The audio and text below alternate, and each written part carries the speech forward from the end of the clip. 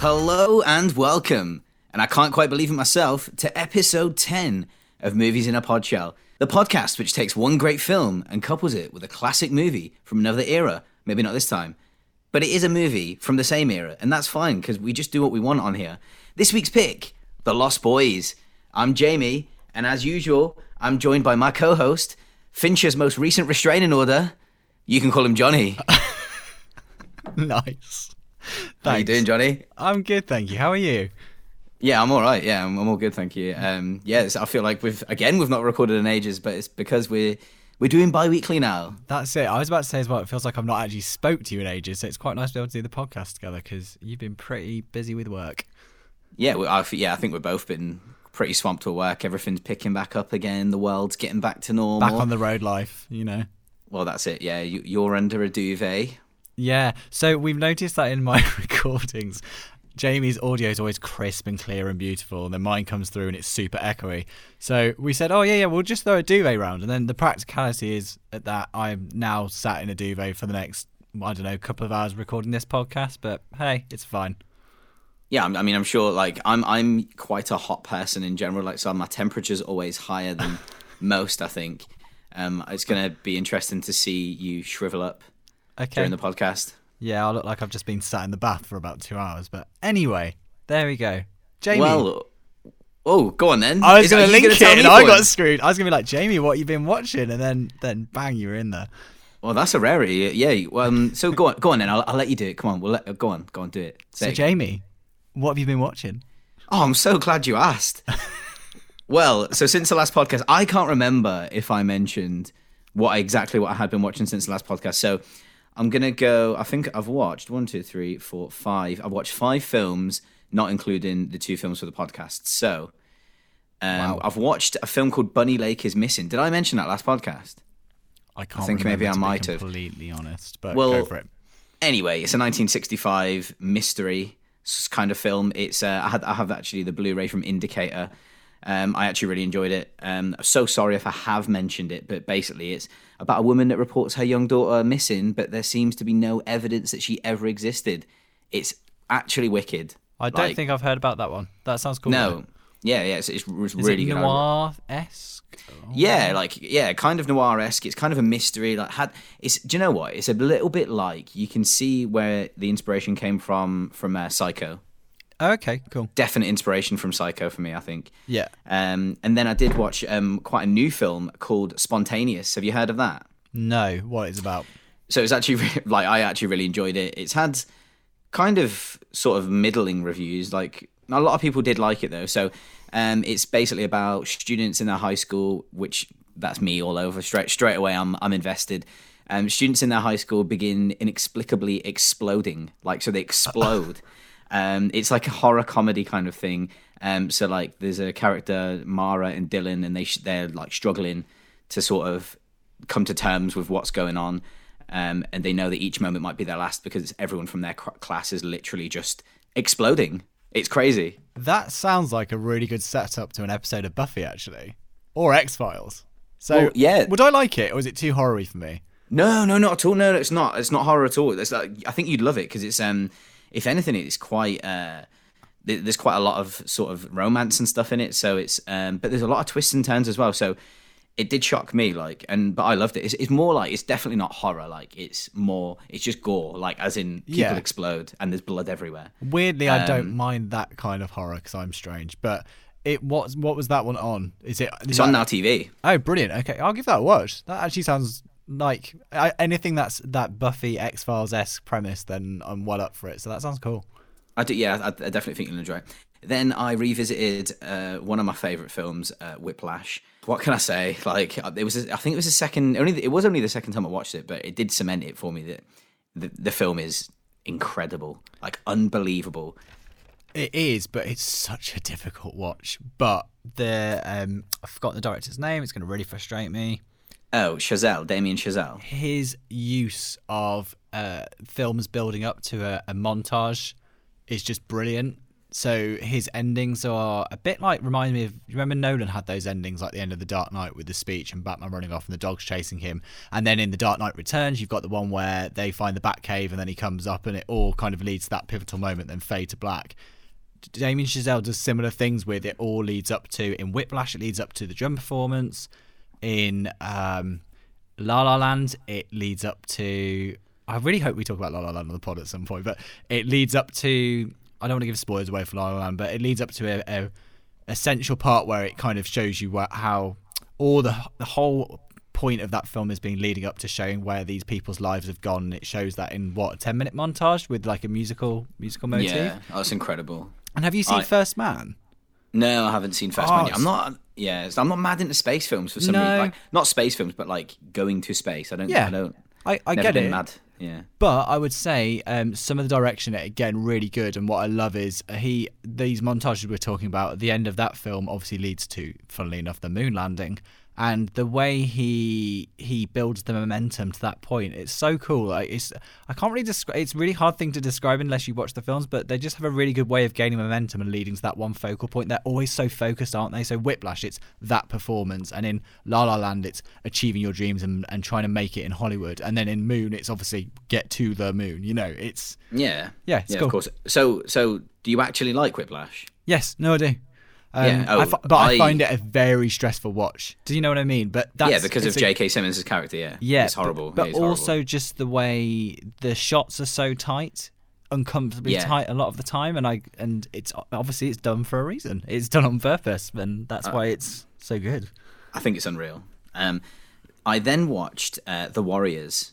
Have you ever seen The Warriors? Have I made you watch The Warriors? No, we chatted about it briefly for the pod, because we were going to link it to something fair. It might have been for Romeo and Juliet, actually. It was. I don't think we did it, but that was the idea. Yeah, I've rewatched it. It's as good as you remember, or no? Well, I've seen it like about 15 times. So okay, fine. You knew what you were in for.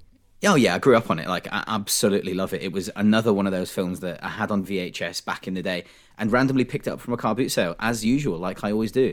Unbelievable. Like, directed by Walter Hill, who people might know. He's done 48 Hours, Red Heat, Streets of Fire, those kind of films. It's a really, really good film. Like, is it the same Walter Hill who was one of the producers on Alien or not? As in Walter Hill and David Giler? Yeah, that's it. Yeah, it's that Walter Hill. Yeah. Yeah. Oh, your ears pricked up there, didn't it? Got a Ridley Scott, David Fincher reference in there. Thought excellent. Oh yeah, Happy you had days. to, didn't you? But it is, so it is the same producer. He wrote Aliens and Alien 3, didn't he? I know. Or co-wrote it. I think he co-wrote Aliens because James Cameron, he wasn't initially going to be the director, but he did a rewrite after he'd done Rambo 2. I don't know what the second one's called. So it was probably a co-written job. Okay. But yeah. Well, anyway, The Warriors, right? It's about a gang leader that calls all the gangs in New York into one place, and basically the Warriors are a gang from Coney Island, and they are framed for shooting the main leader of all of the gangs, and they've got to make their way back to Coney Island, which is obviously in New York. It's like 70 miles away. So, and it's at night time, and they come up against all these gangs, and they've just got to get back. It's absolutely brilliant. So I'd recommend that to anyone. That's also on Now TV, HD version of it as well. Oh wow! Because I don't think I've ever seen a Blu-ray of it. There is a Blu-ray, yeah. So there is a Blu-ray, but it's also on Now TV HD. So check that. And then the last film I actually watched today, which smashed my heart into a million pieces, and you were talking about Whiplash being a tough watch. This is one of the hardest watches in a long, long time. And people might think I'm nuts, but the film Southpaw, you know my love for Jake Gyllenhaal. It's obviously about a boxer, hence the name Southpaw. It's about a boxer called Billy Hope. He's the reigning middleweight boxing champion or light heavyweight boxing champion. He's had a really impressive career, never been beaten, and he's got like a loving wife and daughter. I basically hits rock bottom. I don't really want to go into anything because the film's so shocking, and it had me in tears about 3 times. It's got Rachel McAdams, Forrest Whitaker, and actually his daughter in the film, like an absolutely incredible performance from Una Lawrence, who I've only ever seen her in Bad Moms, but she's in The Beguiled as well, but she's unbelievable. The film is unbelievable. He was nominated for an Oscar and somehow still didn't win. So what's is this available to stream quite easily now? Is this so you can rent it? So you can rent it for £2.49 on Amazon. Cool. Fully worth the rent.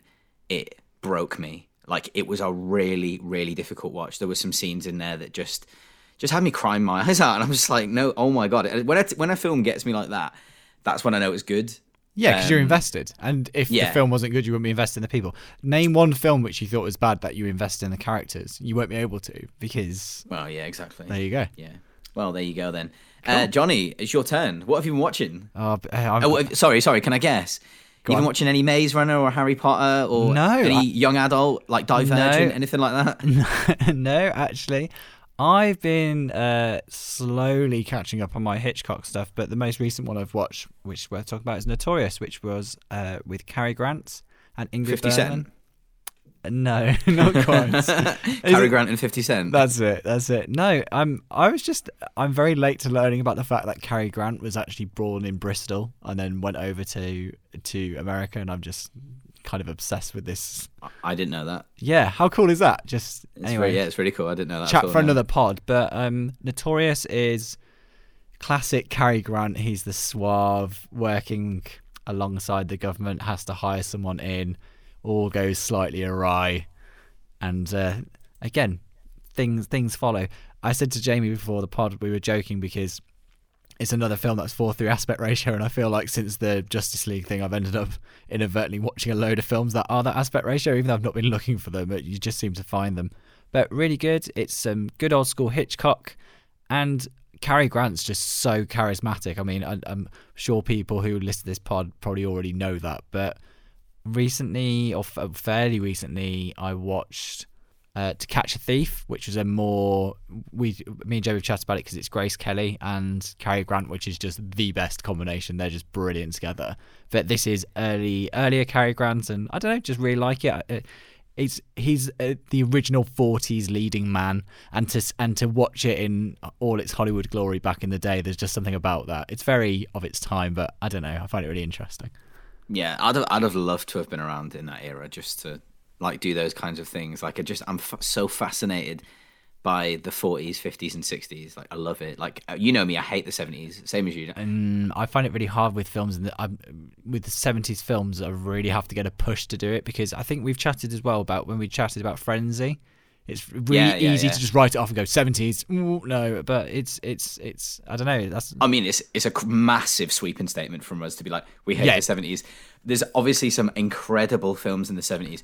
It's my least favourite era. That's all. I would like to clarify as well, which is we have also then been told multiple times by people loads of good 70s films to watch, which has then made me think twice. I just think it's quite hard era's style to get into, because it's just it seems the most dated, weirdly. Even like 80s has become like a pop cool thing to reference now. Even the 90s has become a pop cool thing to reference now. 60s has always been a cool thing to reference. Not many people go and say, let's reference the 70s. I mean, in my head, I'm thinking Goldmember. That's about it.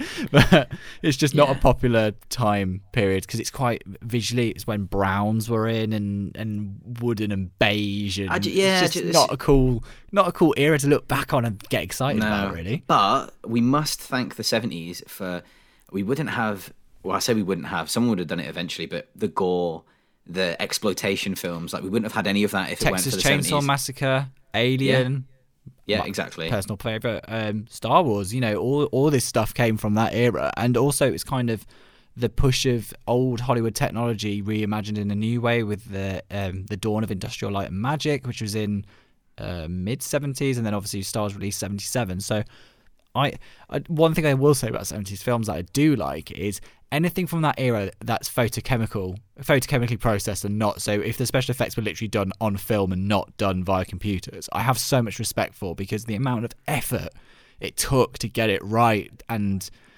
guys, it's just, you've got no idea. Like when I watched some of these behind the scenes on how they used to do it, the processes, it's just, it took them so long. Anyway. Johnny, I'm mostly smiling because like, I feel like, and this is really weird, I feel like I'm under the covers with you.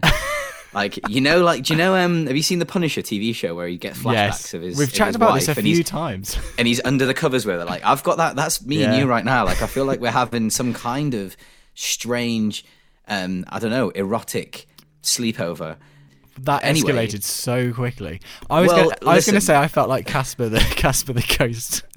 Casper the friendly ghost. Yeah, You're not friendly, no? No. You're Casper the ghost. I'm not friendly apparently, so no. Right, There you okay.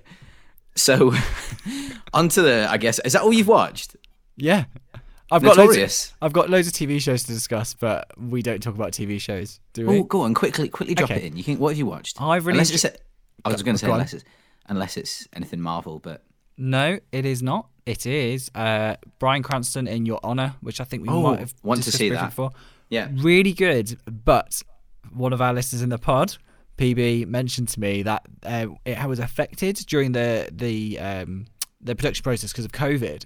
So there's Yeah. literally an episode which contains in the catch up a reference to something that was never shown in an episode, and it's just Wow. like a production fault, and it really took me out of it, and I was really frustrated. But I've got one more episode left, but I've really enjoyed it. If you like Breaking Bad, you'll obviously love it because you know what Bryan Cranston's like. He carries it. He's so good. A lot of the characters I don't get on with, but because he, for me, is just, I can't describe his acting style in terms of he's It's intense, isn't it? really intense all the time, but he plays kind of a fatherly character, and I just buy into him. I Like can't describe Malcolm in the it. Middle.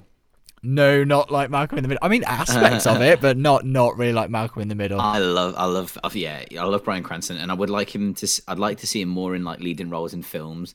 Yeah. Because the only films really I've seen him in, like off the top of my head, is like Godzilla. I was about Like, to say, do you remember? So it was the final season of Breaking Bad, and then Godzilla came out, and they were like, everyone loves Bryan Cranston. And you can imagine someone at marketing being like, put Bryan Cranston in all the trailers. Put Bryan Cranston in all the trailers.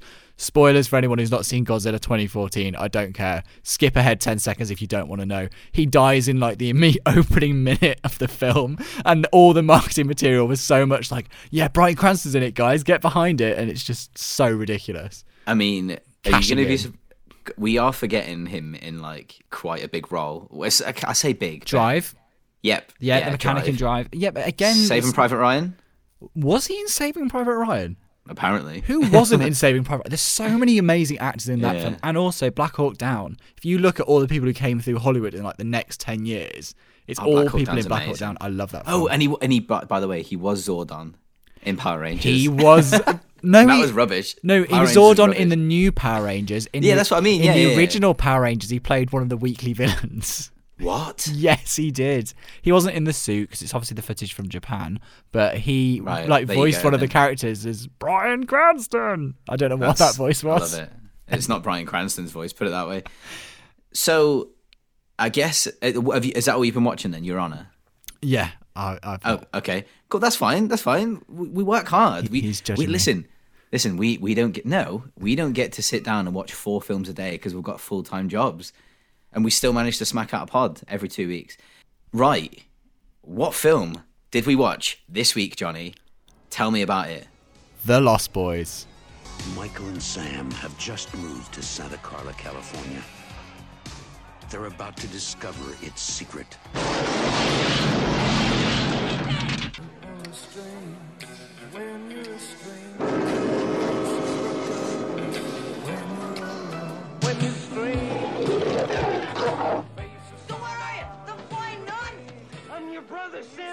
One of my personal favorites. I'm so glad I finally convinced you to watch it, even though you didn't need much convincing. But you know me, I'm a sucker for the 80s, so bad. You say I didn't need much convincing. I've owned the Blu-ray for about 5 years and never watched it. So actually, Really? yeah. So really randomly, my dad bought me a collection of Blu-rays. I don't know, a few Christmases ago or something. And to be fair, he picked really good selection of films. It was like Trainspotting, 28 Days Later, Lost Boys, Leon, and something else. And for some wow. reason, Lost Boys just got left in there and just never got watched. And then That's a shame. now we've seen it, but I absolutely love that film. I didn't enjoy it as much as Flatliners, which I've always been quoted as saying before, because Flatliners for me was a bit more serious and took itself more seriously. But that's not to say I didn't enjoy Lost Boys. I think it's got one of the best soundtracks, which I think is quite a popular opinion anyway. And I said to Jamie on the podcast, by far the second best soundtrack, only to Dirty Dancing so far in the films we reviewed. Okay. And bear in mind, we had Once Upon a Time in Hollywood in there as well, which is a great soundtrack as well. I love that. It is. So, yeah, you speak to me about it. Tell me about how you first... I'm really curious. How did you first see this film? Is this another car boot VHS job, or is it, Oh, that's a really good question, Johnny, and actually brings you into like a little spiral of do you know what? I've forgotten about this because I was thinking about telling you about this, and I'm so glad you asked because it completely slipped my mind. So... Actually, when I think I was in year 8 at the time, or year 8, and I kind of like started like hanging around with these 2 girls that like I thought were really cool, like, and I really, really fancied one of them as well. And they would always talk about like 80s films, so like Breakfast Club. I randomly got off a car boot again. Like all these films I get off car boots, it's crazy. Like my whole collection was. And you'll realize why in a second why I managed the Lost Boys. Yeah, guess what? Car boot. The reason being is because the Lost Boys is one of the highest selling VHS ever from Warner Brothers, and so it was on a car boot. It was always on a car boot sale somewhere. I just kind of they would talk about the Lost Boys. I was like, no, I've never seen it. Like oh yeah, it's Kiefer Sutherland, like and it's amazing. It's got Corey Feldman. I was like, oh, Corey Feldman, yeah, from. And I was going to give you a little quiz later. The 2 Coreys. The 2 Coreys, yeah. Excellent. So I obviously really fancied this girl, but we just became really good friends anyway. And then I watched it and just completely fell in love with it. Do you know, unbelievable. It always makes me laugh when when you're a teenager, the films you watch are definitely inspired by numerous things. It's what friends recommend and that kind of stuff, but... The first time I watched Twilight was because I liked a girl and she was obsessed with it, and I needed to understand the thought process. And there was another girl I remember who loved the OC, and solely the reason I started watching the OC was to understand it. Then I ended up loving it anyway because the OC is great. The OC is amazing, but it was just really funny how it was just like, it's really weird how many things that I was like, yeah, that makes sense. That it's worth investing the time to research that. Yeah, and nowadays, like when people recommend films to me, I'm like, yeah, I'll put it on my list of 400 films. That's it. Just, but back then, like, so like for maybe any younger listeners that we've got, like, I'm 32. Like, Johnny, how old are you now? 28. 28, yeah. Yeah, so I'm 32 and Johnny's 28. So we kind of grew up with VHS anyway, like, and so I had a portable telly with a built-in VHS player on it. Did you? And yeah, I used to just live on it. Like that was my thing. Like, and I would collect VHS and go around car boot sales and stuff. Yeah, I had all those on VHS, and we used to swap them around school and stuff, like, because there was no streaming services. There was only dial-up internet at the time as well. Did you used to tape them off the TV? Like I used to, Channel 5 used to have like Delta Force. Like, did you ever watch? Oh yeah, with Chuck Norris. Oh, I used to be obsessed with Delta Force as a kid. So essentially, they would be on Channel 5 at like 9 p.m. or something. So back in the day, guys, you'd use a bit like setting TVR if you've got one, but you'd set the VHS for the times, and you had to put it 5 minutes before it started and like 5 minutes afterwards in case it overran. And I used to record the Delta Force films, and I used to record them on VHS and watch them back. Well, yeah, and I did the same with the Rambo films. My nan used to, funny story. I always got on about my nan, but like funny story. I used to stay around her house like mostly on a weekend, just because we just had loads of fun together. Like, and so what we'd do is like I'd stay up for the 9 o'clock film on ITV, and it was usually something. It was always something like, I remember this really vividly, Die Hard or Gremlins or something like that. And then what would happen is you'd watch the first hour, then the news at 10 with Trevor McDonald would come on, and then I'd be like, oh Nan, like I'd be knackered at this point. I'd be like, Nan, I'm gonna have a little nap while the news is on. Will you wake me up like when the news is finished for the second part? She's like. And she was really Scottish. She'd be like, "Aye, son, yeah, I'll wake you up for the second part." Like, and I was like, and so like, but then she would never wake me up. She would be like, and I realised what she did now. So this is really funny. Like, she obviously just wanted a bit of peace and quiet, because what she'd do is we'd record the whole film anyway. She'd be like, "Yeah, I tried to wake you up, but you wouldn't wake up." Classic. I was like, right, okay. Like, and I fully believed her at the time, because she was obviously like, yeah. But yeah, so that's. That was what we used to do, and you used to tape it on short play or long play, which is That was it. For better you get quality more or on not. long play. That was it. Yeah, Yeah, well, exactly. I didn't care back then, but now I'm a snob. That's it. I mean, it's like if it's not 4K, Jamie will not watch it. That is now a thing. Not well. I was not joking. true. I was joking. So if it's available in 4K, That's it. then that's the only way I'll watch it. If it's not available in 4K, then I'll slum it Before we go with the rest of yous. That's it. Before we go any further, I want to talk about Joel Schumacher, and I know we've already briefly talked about him in previous weeks, but I've watched all the behind the scenes on the Blu-ray, which I'm sure you've watched as well for this. Have you got?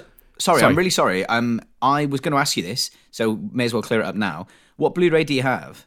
It's the red artwork, red with black and white on the front. But is it the Warner Brothers one? Has it got a sleeve with it? Is it like the Warner Brothers one? It's no got like sleeve, I think it's just the Warner Brothers original release.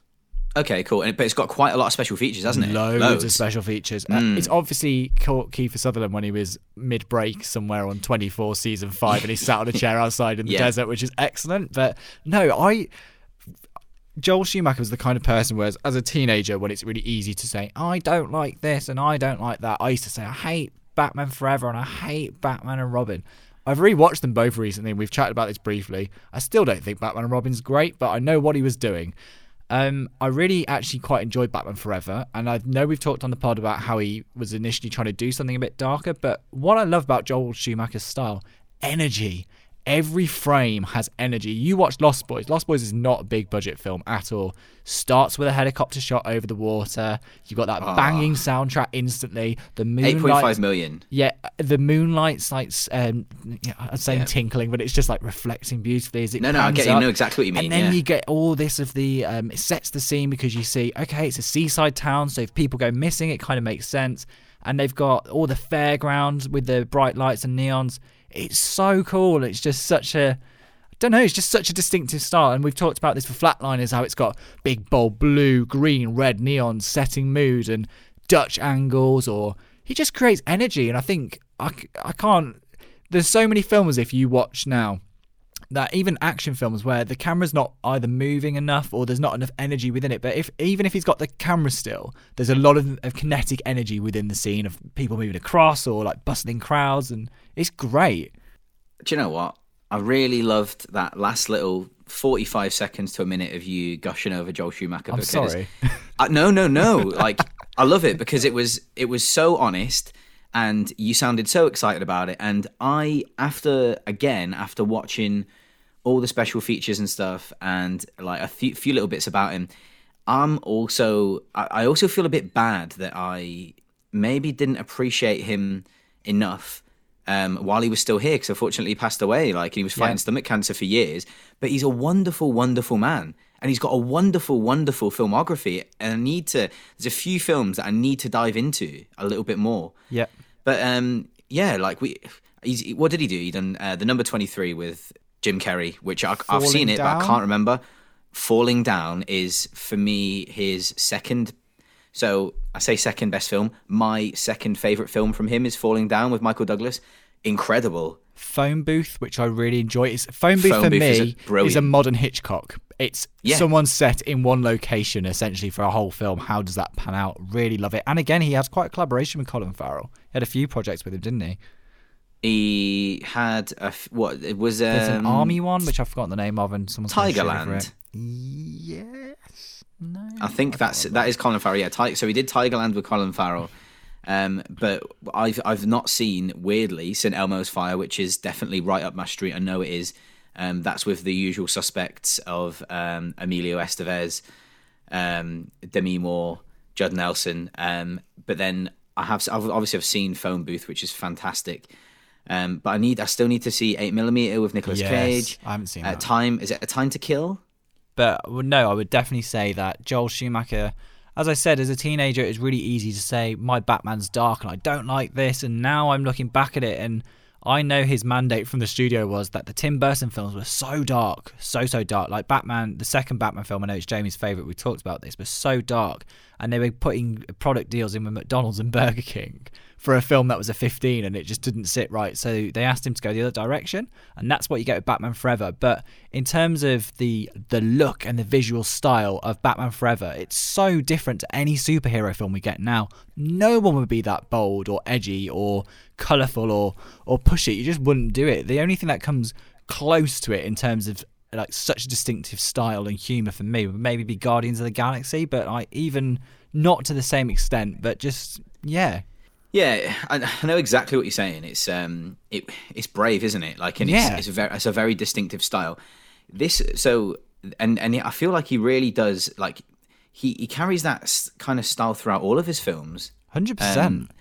And so this was his fourth film, and he said that this kind of turned his career around. So this was like, I think he'd done St. Elmo's Fire just before this. It is a cult film again. I mean, and he's quite like, most of his films are cult films. So like Flatliners is a cult film. Falling Down's a cult film. Like, if you'd speak to average Joe on the street, they've never heard of Falling Down, but the people that have seen it love it, absolutely love it. So this was his fourth film. He said it turned his career around. Like, doors flew open for him, and you can see that because after this, he did do Flatliners. He did go on to do Falling Down, the Batman films, 8mm, Bad Company, Tigerland, Phone Booth, The Phantom of the Opera. Oh, I have seen that as well, actually. That I quite like that from a musical, actually. But anyway, The Phantom of the Opera. Yeah. Not seen it, but also it's clearly Joel's vision. So Michael Chapman says. Can we mention Michael Chapman, the cinematographer? Yes, Unbelievable. Do it. Tell people about Michael Chapman. Go for it. So Michael Chapman is a pretty iconic cinematographer, really. He said he was really surprised to get Michael Chapman on the film in general, like, because he'd done Taxi Driver, he'd done Raging Bull. He went on to do The Fugitive. I think he'd done Invasion of the Body Snatchers, Scrooged. The man is like absolutely prolific, but he quotes as saying is like, it was Joel's vision though. It was Joel's vision, but many people also, I feel like it was just the perfect storm, this film. Everyone come together. He said, like Joel said, it was the perfect cast and it was the perfect storm for me. Can we do your favourite bit? Shall we just give a brief synopsis and then we can start talking a bit more about the characters, because I just want to gush over Keith Sutherland as David, but let's actually do it. My favourite part of the film? No. Brief synopsis about what the film is. We haven't actually my said favourite what the film is bit. about. Okay, right. So, I mean, we haven't. I'm sure if you listen to this episode, you've seen The Lost Boys. Yeah, true. Why would you be here otherwise, unless you love me and Johnny? Which, I doubt it. Anyway, the film, it's a vampire film. It's a teen vampire film. And you're probably thinking, what the hell?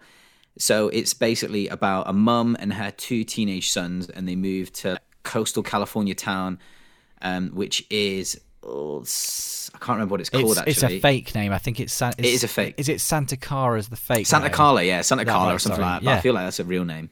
So, and so basically it's over. They arrive and they realise it's, like, overrun by, like, bike gangs and, like, just hipsters.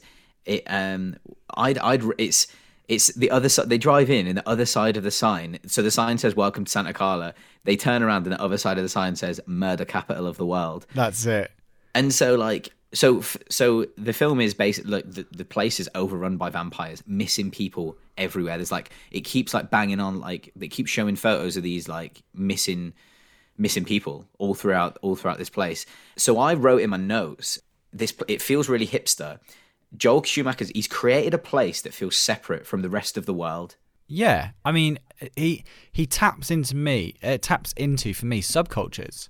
So you've got the punk aesthetic, you've got the surfer dudes on the beach. It's all quite categorized. And then you've got the comic nerds.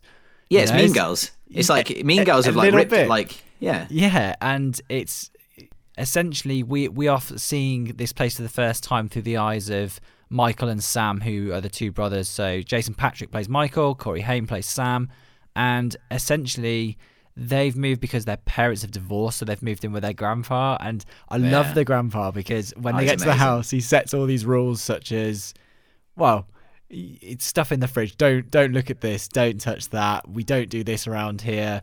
Do you have a TV? No, I have the TV guide, but I don't actually have a TV. And just Yeah, you don't need a TV when you've got a TV guide. Like, he's a really quirky character, and it kind of gets you set up. But he says to his wife at the start, to his daughter at the start, to Lucy, "You're the only person who I know who's been divorced and comes out worse off." And it's just like exactly, and a good setup. And that for it. Do you know what? Yeah, and that sets up her character, because I think she's a really important character, right? Diane West plays I can't remember the mum's name. Lucy. Actually, like Lucy. Yeah, so Diane West plays Lucy, and you'll know Diane West from. She's had a fantastic career. She's been in all sorts. Edward Scissorhands, Footloose, The Birdcage, recent stuff as well with Rosamund Pike. I Care a Lot, and The Mule with Clint Eastwood. She's had a fantastic career. She is brilliant, and it sets up her character, like, because she's such a wonderful, lovely woman, not one bad bone in her body, and it really does. It shows that in many scenes about just the kind of person that she is. Yeah, she's just trying to do the best for her family, essentially, by making this move. And she goes to work at the video store, and at the video store is sometimes harangued at night by these in goth get-up guys, or punk, sorry, not goth, it's like a punk setup. So we meet Kiefer Sutherland as the character David. Now, the first scene, actually, we're jumping ahead a little, but we're not doing a play-by-play, but it's important to show, I gushed over the intro about how much I love they show the pier setting and all this. People are strange. That's it. That's playing as well. Like, and it's amazing. We get this amazing they're on a carousel, so we see the vampires. We don't know the vampires yet, but I've just talked to you about how excited I was about the kinetic energy and the movement in Joel Schumacher's introduction.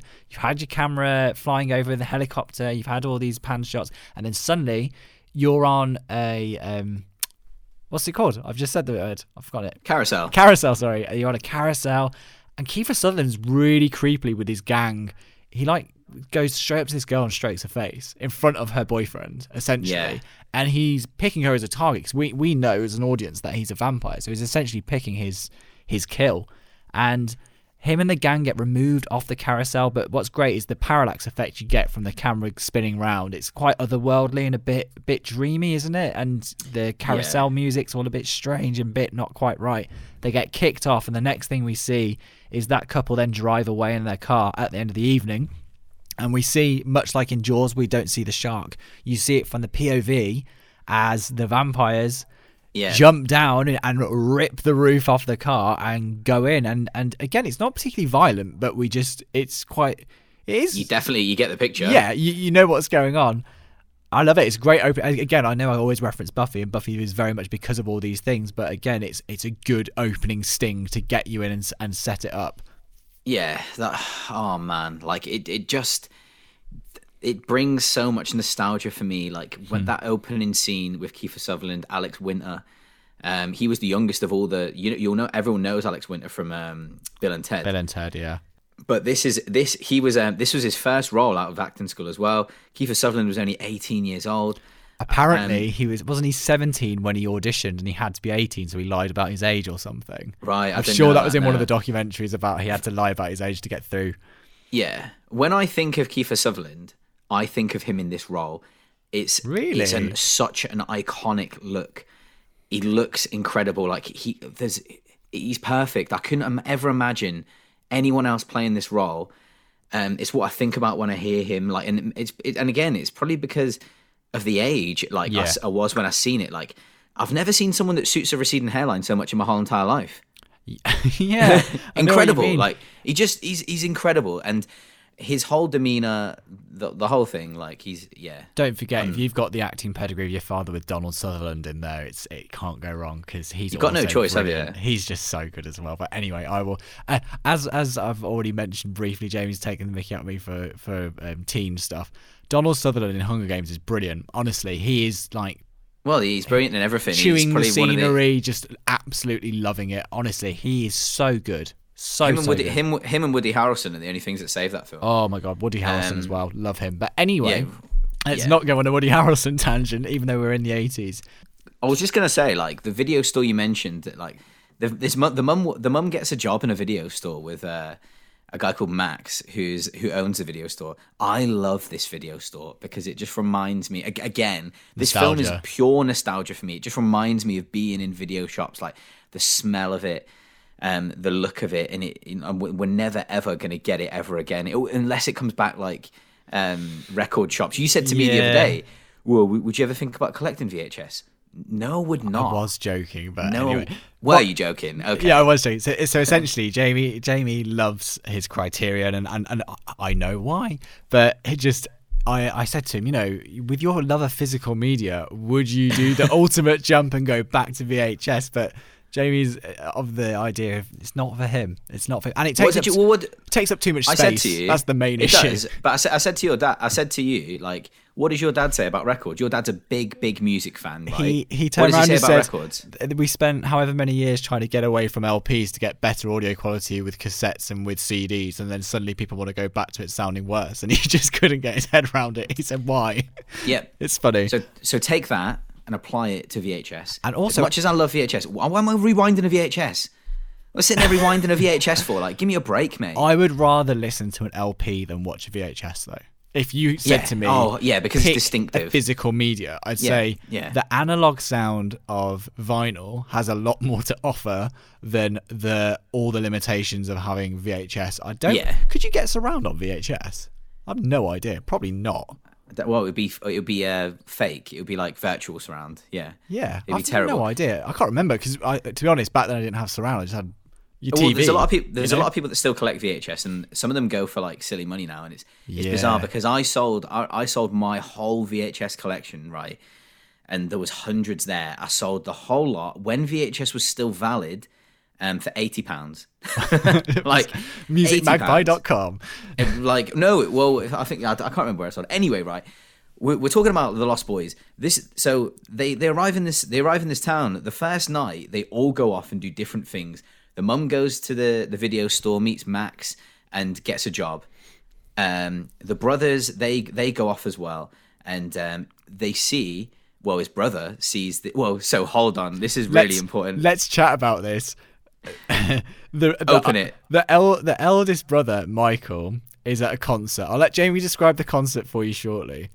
But Michael spots Star, and it is very stalkery. He is full on just staring at her. There is no there's no subtlety. That would not fly nowadays. No, it very much reminded me of Anakin staring at Padme throughout Attack of the Clones, where it's like, ooh, you look like a serial killer slightly. But as someone said, you should never take romantic advice on relationships from 1980s films anyway. But literally this character, Michael is just staring at Star. And she's staring back. She is staring back. She glances back and then starts to walk away to get his attention. But please describe what is happening on stage while they are dancing in slow motion. I don't know what I can describe for you, right? But there's a band. It's like an outdoor concert, and there's a band playing, and there's a man, and so he's. I can only describe him as a muscular, oiled up, sweaty saxophone player that's like singing and playing saxophone, and it's incredible. And so this man, right, his name's Timmy Capello or something like that, and he was Tina Turner's saxophone player. Right. Okay. But right. he's essentially, as every note he plays, he thrusts. Yes. Basically, is the only way I can describe it. And he's just a force of nature on stage. He's the kind of thing. If you're there live, the energy must be. Oh yeah, every time I see this scene, I'm like, oh, I forgot I was attracted to men. Like he is just, oh my goodness, and just go and Google it. Just go on YouTube. The Lost Boys saxophone player, unreal. And it leads me. What are you going to say, Johnny? I was going to say Jamie put a post on his Instagram about it on his story the other day. Actually, well, it leads me on. So one of my friends, Kim, writes in, a friend of the show as well. You can go and find her at kims.cinema.escape on Instagram. She says, if Lost Boys was to be remade, who would you want to see play the greasy saxophone man? So she describes him as greasy. And I get greasy. it. It's as greasy as it gets. He's oiled up. So I wrote in my notes here, before this question came in, How out of context is the topless, muscly sax player who looks like Shawn Michaels from wrestling? He does look like Shawn Michaels from WWE. Doesn't he? Yes. I haven't stopped thinking about him since like 2001, around the time when I saw the film. To answer Kim's question, though, I've got two choices, right? I've got two. So I've got one specifically for Kim, because I know she has a certain affinity towards a certain film. And so when I think of this guy, right, imagine this. We're going to replace him nowadays. We're going to replace him with Mickey Rourke from The Wrestler. Shout. Fantastic. Imagine shout. Mickey Rourke from The Wrestler. Slightly like, you know, that old look when like they used to be muscly and they still kind of are, but they're a little bit flabby. That look. And then Mickey Rourke from The Wrestler. I think he looks wicked doing that. Yeah. And then my second one, right, is kind of along those same lines. Again, this around this time now, the age of this person right now, Sylvester Stallone. I want to see him topless, greased up, and blowing that sax and singing. That's what I want to see. You've gone left field from where I was going. Good. That's good. I'm glad we've gone in different directions. We've got Tell me about yours. So the most obvious one is it's got to be Chris Hemsworth, because he's just as shredded as that guy is. Oh, But it's so obvious, no, isn't it? It's That's my obvious pick. That is my obvious pick. So we'll Right. get away from that before Jamie starts complaining. And I'm not complaining. The number two choice, John Cena. John Cena loves taking the mickey out of himself. He always, I don't know, challenges what people's perceptions are of him, and he's he's just a good sport. And I know if someone said to him, "Hey, do you want to do the Lost Boys, saxophone?" Yeah, why not? No, he would. I'm sure he love would. that. But there's one massive issue with that, John. What's that? No one would be able to see him. What? Oh God, Jamie, you went Yes, there. we're there we are. I've never forgotten the John Cena rap when he walks in. He's like, "My name's John Cena. I wouldn't want to be ya," and then he starts doing the hand movement and all this stuff. Anyway, Does he? I don't know. It's really bad. Anyway, right. Let's hope. Enough John Cena chat on the pod. Well, anyway, right. It does like the film gets right into it from there, doesn't it? Because so Michael literally starts following Star. Yeah, which does not age well, let's be honest. But anyway, we'll go with it. Well, there's certain things about the second film that doesn't age well either. But nothing ages well nowadays, does it? So what we can say is that what's Michael's brother's name? Sam. So Sam. Sorry, I'm asking you, which is hilarious. Like, it's one of my favorite films, but I can't remember what his name is. Yeah, that's it. Crucify me, listeners. Michael goes off, follows Star, and then Sam goes off into another one of my favorite shops in a film, a wicked comic shop. So good. Run by the Frog Brothers. Now, the highlight of the film for me is the Frog Brothers. So you've got Edgar Frog is the guy played by Corey, is that right? And then you've got Alan Frog played by, it says here, I've actually got notes. Jameson Jameson Newlander. Okay. Yeah, Jameson Newlander, yeah. So Edgar and Alan. So a reference to Johnny. Edgar Allan Poe, who used to do like horror stories, short stories, that kind of thing. Yep. If you've seen the Simpsons episode with Lisa's science project being the beating heart under the floorboards, that is what the reference is to. That's probably a very niche reference. That's a very early Simpsons episode. Anyway, Corey as Edgar Frog is my favourite because Schumacher said to him, "I want you to be like Sylvester Stallone." So he went and watched Rambo. He lowered his voice to talk like this and his character and his brother are basically obsessed with the fact that there are vampires there. And at the start, Sam thinks they're crazy. What are you talking about? Get over yourselves. And then actually what happens is Sam realises that the vampire thing is true. So Corey's character, Edgar, starts advising how you kill a vampire, how you trace them, and he knows all the folklore and this kind of stuff, and he plays it dead serious. So he's "Hi, I'm Corey, and I'm Edgar Frog, and we'll help you take care of these vampires," and it's just great. I love it. But it's incredible, and he has the full-on Rambo like red like belt around his head. He's committed. Absolutely. And so this is really interesting. So Johnny, it's quiz time for you, unless you didn't know. Uh-oh. Now, there was a film from a year before with two actors from this film, and they worked together on a film quite similar in terms of a group of boys What was the film? Goonies. Go on. Nope. No? Nope. No it's idea. not Goonies. But I'm sorry. I've shot you down so hard there. It wasn't the Goonies. So there's two characters in the film, two actors. They worked together on another film the year before. Very famous film. I'm gonna give you. Would you like a clue? Go for it. I don't think I'm going to get it because I'm terrible at it. Based on no, you will. You might. Based on a Stephen King novel. It's gonna throw you off even more. Nope. Okay, I'm gonna tell you the two actors, and then I want you to tell me what the film was. So the two actors were Kiefer Sutherland. He worked on a film with Corey Feldman the year before. What was the film? I have absolutely no idea. I'm just going to hold my hands up right now. Go for it. Tell me. Stand By Me. Come on, Johnny. Oh my God, one of with my Will absolute Wheaton. favourites.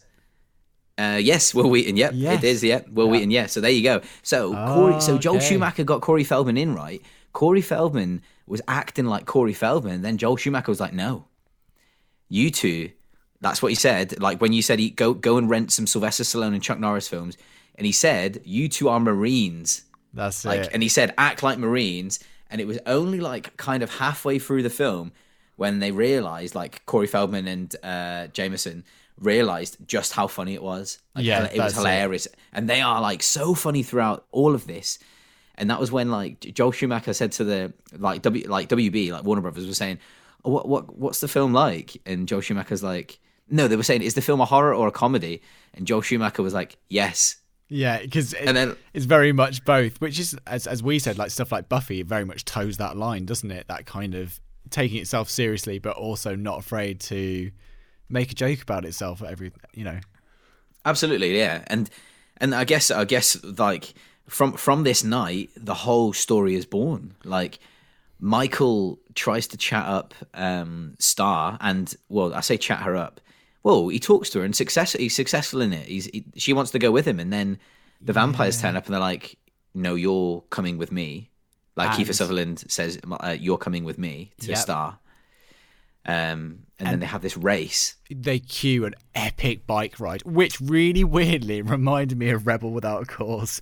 Because yes, very much is. Yeah, for people who've been listening since episode 1 or very early doors of the podcast, episode 3 or 4 maybe. Early doors in Rebel Without a Cause, they are Film Forager. This is for Film Forager because she listens to every single episode. That's it. So there is a scene in that film where the teenagers are literally preparing to drive their parents' cars over a cliff face. And it's a game of chicken of who can jump out the car first. And then in that film, it goes horribly wrong. However, in this, obviously, we know that Kiefer Sutherland's character, when they go on this bike chase, which, again, Joel Schumacher, so much momentum, cameras moving everywhere. And if the camera's not moving, the bikes are crossing across the screen at such pace. Really well edited too. What's the track? Lost in the Shadows. Is that correct? Yeah. So I think so. Yeah. Love it. Absolutely love it. And it's all blue, like moon, like it's lit by the moonlight. Really atmospheric, super atmospheric. And it basically culminates to they get to the edge of this cliff, or we know they're coming towards the edge of a cliff, and it gets really foggy, and they don't know what to do. So Michael goes to bail, doesn't he? I was gonna ask you about this scene actually, right? Because you've more recently seen Flatliners and most notably Batman Forever. So the use of like red and red light and lens flare and smoke and blue light, that's really distinctive of his style, isn't it? Yeah. And this is one of the first times we see it, really. Yeah, I'd agree with that. I think the cinematography in this film, we've already briefly mentioned the cinematographer, but is excellent. But what I like about it is there is such a strong use of colour. There's a lot of red later in the film. Once Michael, so we're basically going to go into discussing, Michael actually becomes a vampire. He's tricked into drinking something which he thinks is wine, and it's actually blood. Now, the reason he does it is because... It's clever. Classic. He's trying to impress Star. He's around the group, and, like being... Well, they're eating Chinese food, so this... Like being peer pressured into drinking, though, isn't it? It's like being peer pressured into doing something, and because there's a girl he likes there, he plows on and then regrets it pretty quickly. Well, yeah, and so it is like, and I think it's quite clever, really. So they're sitting around eating Chinese food, and like Michael, like Kiefer Sutherland's character, gives Michael a box of rice, and he says, "Oh, like how are you enjoying those maggots?"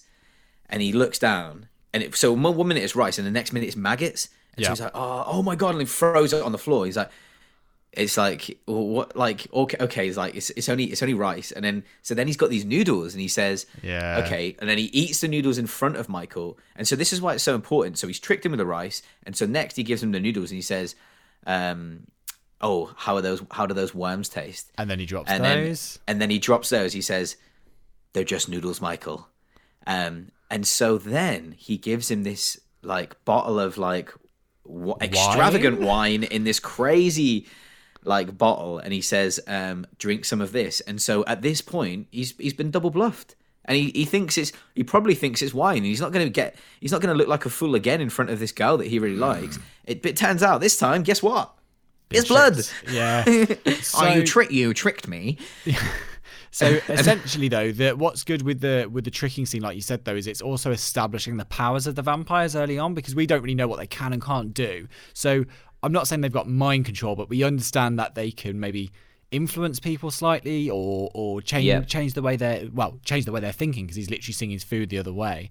And when Michael drinks this, like, we instantly know something's wrong.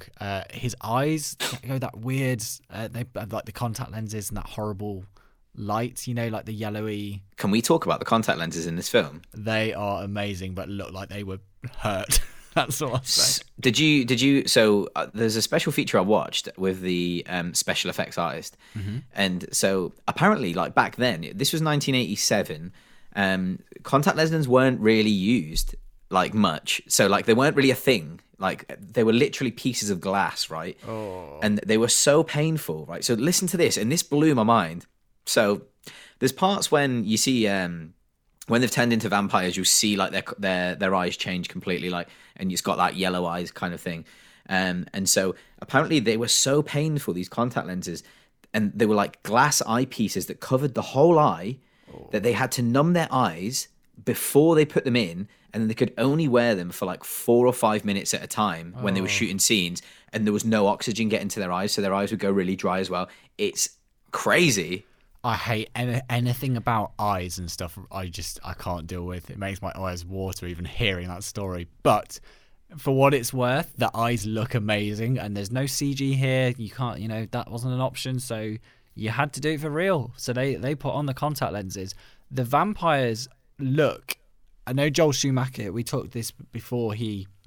With the Batman films, it's all about like treating the suits like Greek anatomy and that kind of thing, and we always talk a lot about the idea of him saying make it sexier and make it appealing in that way. So the vampires' faces don't actually distort all that much. They're still scary looking, but essentially their eyes change, and then it's their teeth. The rest of, in Buffy, you imagine they kind of get the big scowl at the top and like loads of extra lines and that kind of thing. We don't really get that. We just get teeth and eyes.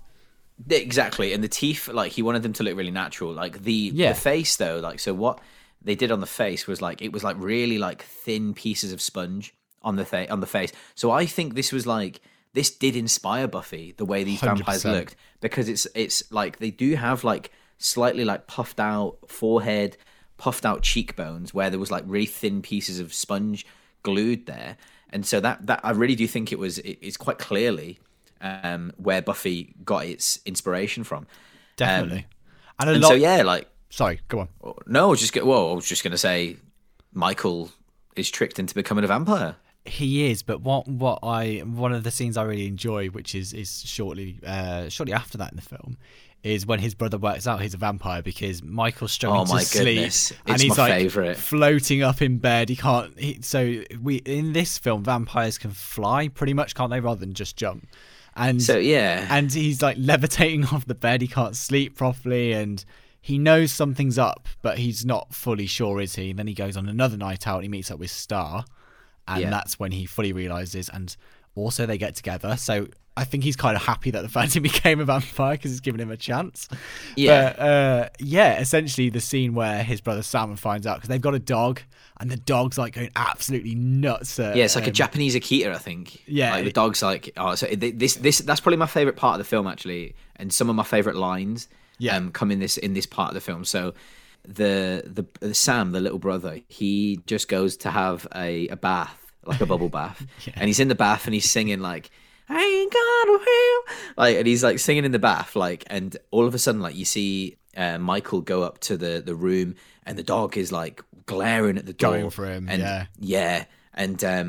like the dog, basically something happens, like Michael's just like, sorry, Sam's in the bath, like just doing, like having really loads of fun, I guess, like it looks like the most fun bath ever, like, and then the dog actually attacks Michael because Michael's going to attack Sam, like almost like an instinct, like an animal instinct. And then Michael runs down like, what's going on? Like, he said, the dog was protecting you. He said, like, what have you done to the dog? Like, because the dog bit him on his hand, and his hand's like really bloody, isn't it? And that's it. And there's a mirror. I was going to say, the physical effects are really like good in this, aren't they? That's it, yeah. And then there's a mirror in front of them. And then when he looks in the mirror, that his brother doesn't have the reflection, and he's like, you're a vampire. So he says... So, and this is my favorite line of the film. Like, it's so funny. He's like, you're a creature of the night, Michael. I can't believe it. My own brother. A shit-sucking vampire. You wait till mom finds out. And that is so funny because it's just like, it's obviously meant as a funny bit as well. Yeah. Because it's like, the dog has just mauled his hand. He's just found out his brother's a vampire. And... like, he's come out with this line, like you're a creature of the night, like my own brother. You wait till I tell mum, like, that you're a vampire. That's it. And his mum's on a date with Max. But I also love with this is the fact that he calls up the Frog Brothers, doesn't he, for advice on how do I deal with this and what do I do? And they're like, don't worry, we know exactly what to do. We think we know where the nest is, and we'll take care of it. And you're just thinking, it's all going to go Pete Tong very quickly. Well, they just say, like, you've got to stake him through the heart. Yeah, like literally, like, kill your own brother. Like, he's like, is it like, and it's just such a brilliant scene. The mum she's on a date with Max from the video store, who, like, she really likes, and he obviously really likes her.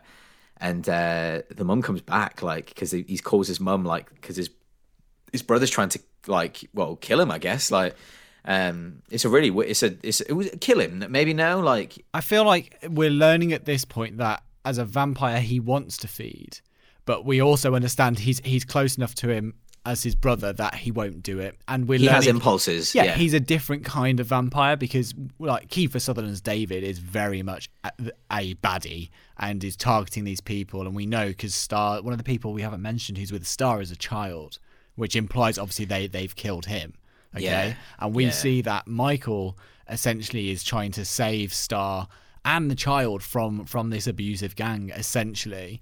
So they can be saved. So the rule is, if you have, like, drank the blood or you're becoming a vampire, as long as you don't kill, if the head vampire is killed, you can then become human again. That's it. If you have killed, then it's you stay a vampire. So the three people in the film that haven't killed yet are Star, the little boy, I can't remember his name, and Michael. They haven't killed anyone, and they try and get Michael to kill.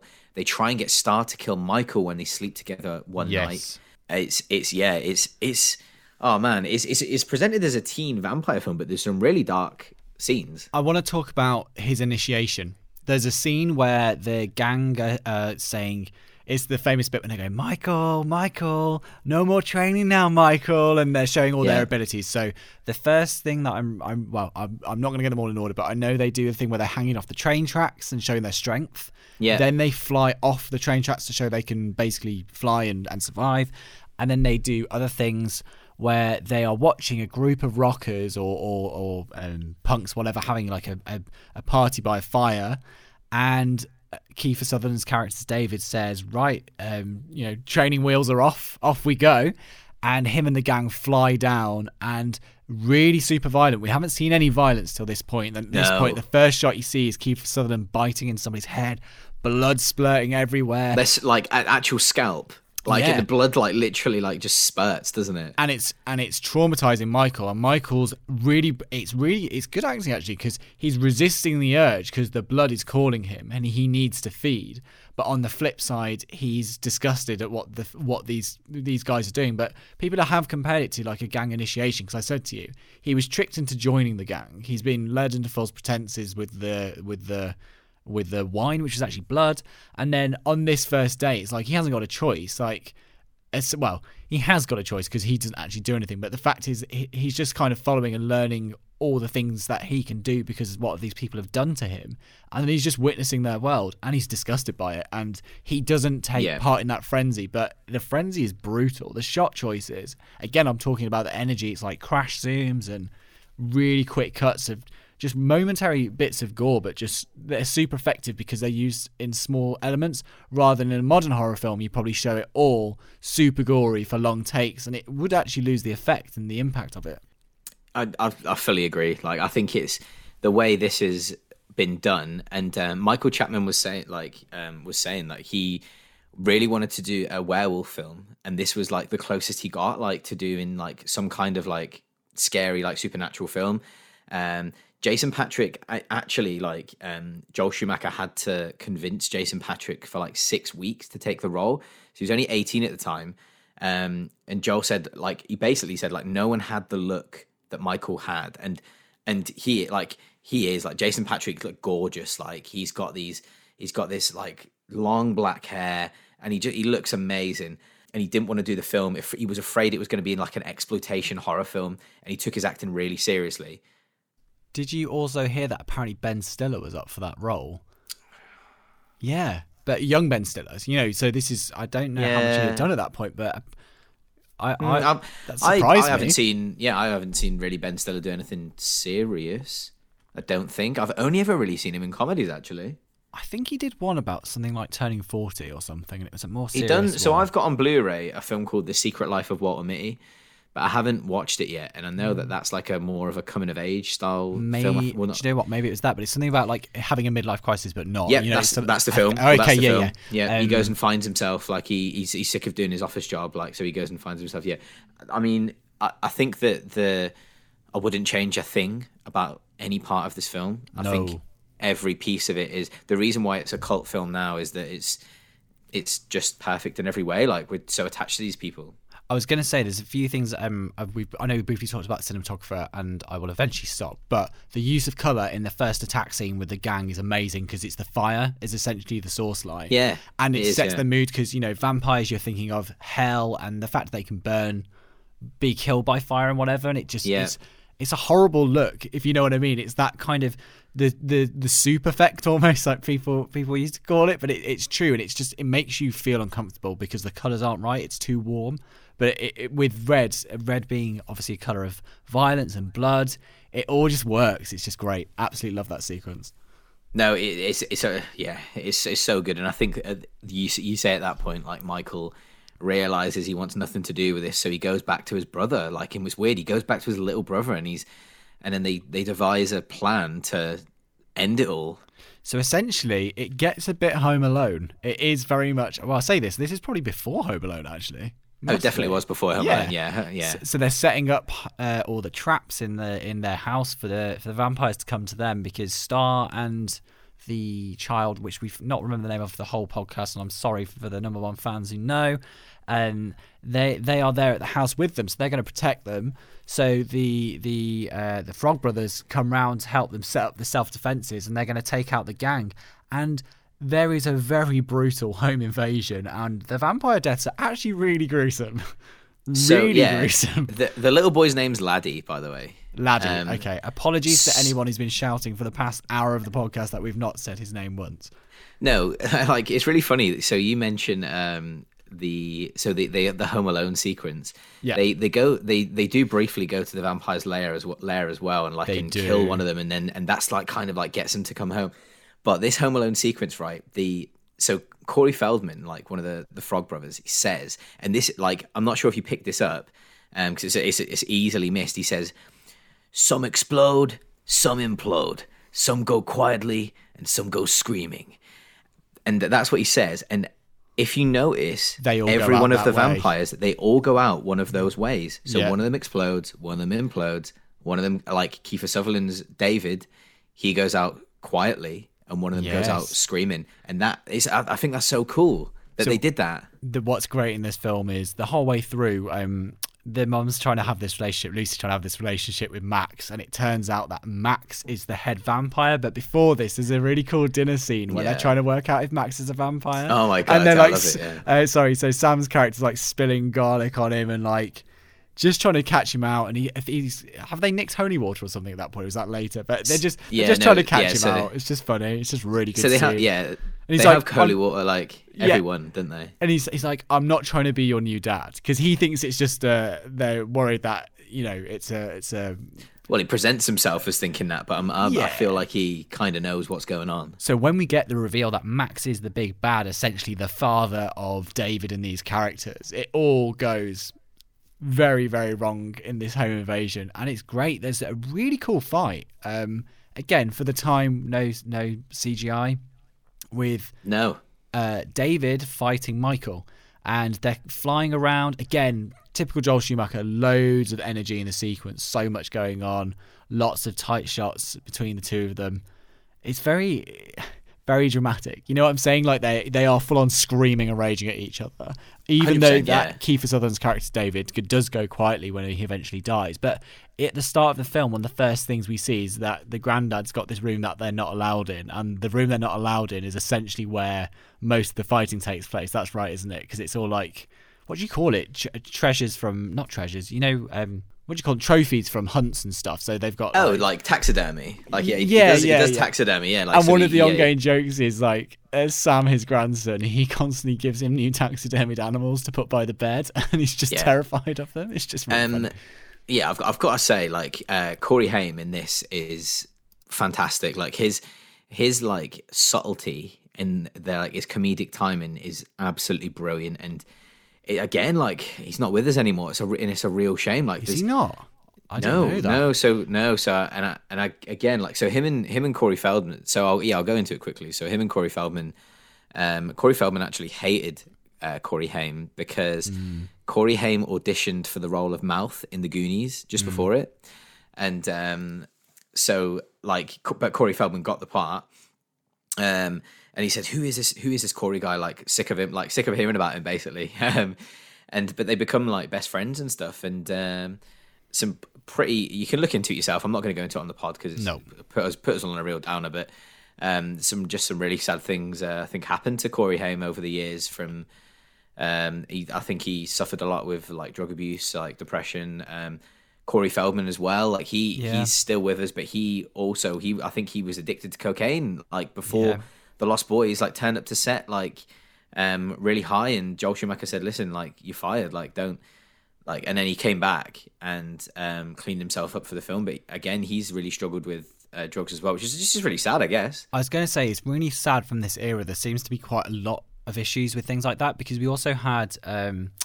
With Edward Furlong, who played John Connor, and he had a really troubled I don't know if it's the success of the fame or if they get surrounded by the wrong people, but it's such a shame because we love Phoenix as well. Yeah, but there's a lot of them. Yeah, we love these characters from the films, and we idolize them and relate to them through their films, and we see them as these happy characters or really engaging or funny people. And then it's so sad when you find out that obviously they're real people playing parts, and they've had such troubled aspects. And think about all the joy and entertainment they've brought to people, and they always seem to have such negative lives afterwards. It's a difficult subject, isn't it? I mean, I would be keen actually to look back in the 40s and 50s and 60s eras, which we talk a lot about. I wonder if the scandals were still the same, but just brushed under the carpet more, or because there must have been. I guess so. Issues, I say this a lot, like in real life. Like, not that I'm not portraying a different person on the podcast. So, like, I am me. But like, I think technology allows us to view things a lot more. So it gives us a lot more exposure on everything, like just in general. And that's why people are caught for things like that they shouldn't be doing. Whereas in like back then when there was no technology, they wouldn't have been. Like, there's all sorts of it's heartbreaking, really. Like the Corey Haim and Corey Feldman were best friends. They did 6 films together afterwards. They were known as the two Coreys. Like heartbreaking. Unfortunately, he's not with us anymore. It was a few years ago now he died. on a lighter note, I think it would be very appropriate then. What was your favourite Corey Haim scene with Sam? Is it the bit when he finds out that his brother is the vampire and he's like, I'm telling Mum, or is it? Oh, 100%. There's a couple. So there's the scene when he's like sitting in bed reading the vampire comic, Yes. and there's a really great subtlety to his acting when the grandpa brings in another, like an eagle or a beaver, like a stuffed beaver or something, and he like kind of like glances over like in disgust, but continues reading. It's really subtle. It's brilliant acting. There's that. There's the part where he also like nails the Frog Brothers on the Action Comics, so he's talking to them about Superman. Love that part. But obviously my favorite bit is the pure comedy of when he's sort of saying, I can't believe it. My own brother, a shit-sucking vampire. You wait till Mom finds out. Like, that is just, it's hilarious. Absolutely brilliant. They're my favorite parts from him. I think he's fantastic. So I wanted to pick a favourite moment of the film just to leave this before we move on to Monster Squad. But what are you doing? You're just spoiling it for everyone. No. You just did. You just said. You've told them the next film. Oh my god. Well, viewers, guess what we've paired it with?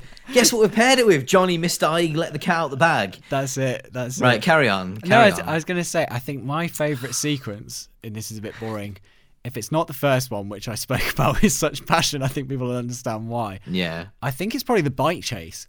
The bike chase is so good and so tense. For something that's so low budget, relatively low budget, and wasn't this shot over 3 weeks? Did we establish it was a really 6 weeks? 6 weeks, sorry, but it's a very short turnaround. But what I loved is the bike chase. Honestly, there's a similar bike sequence in Batman Forever and Batman and Robin. I don't know if you've watched them recently. I've not watched them recently. Okay, no, I've not watched them recently. But again, it's obviously a subculture he's got some interest in, and he just knows how to film it.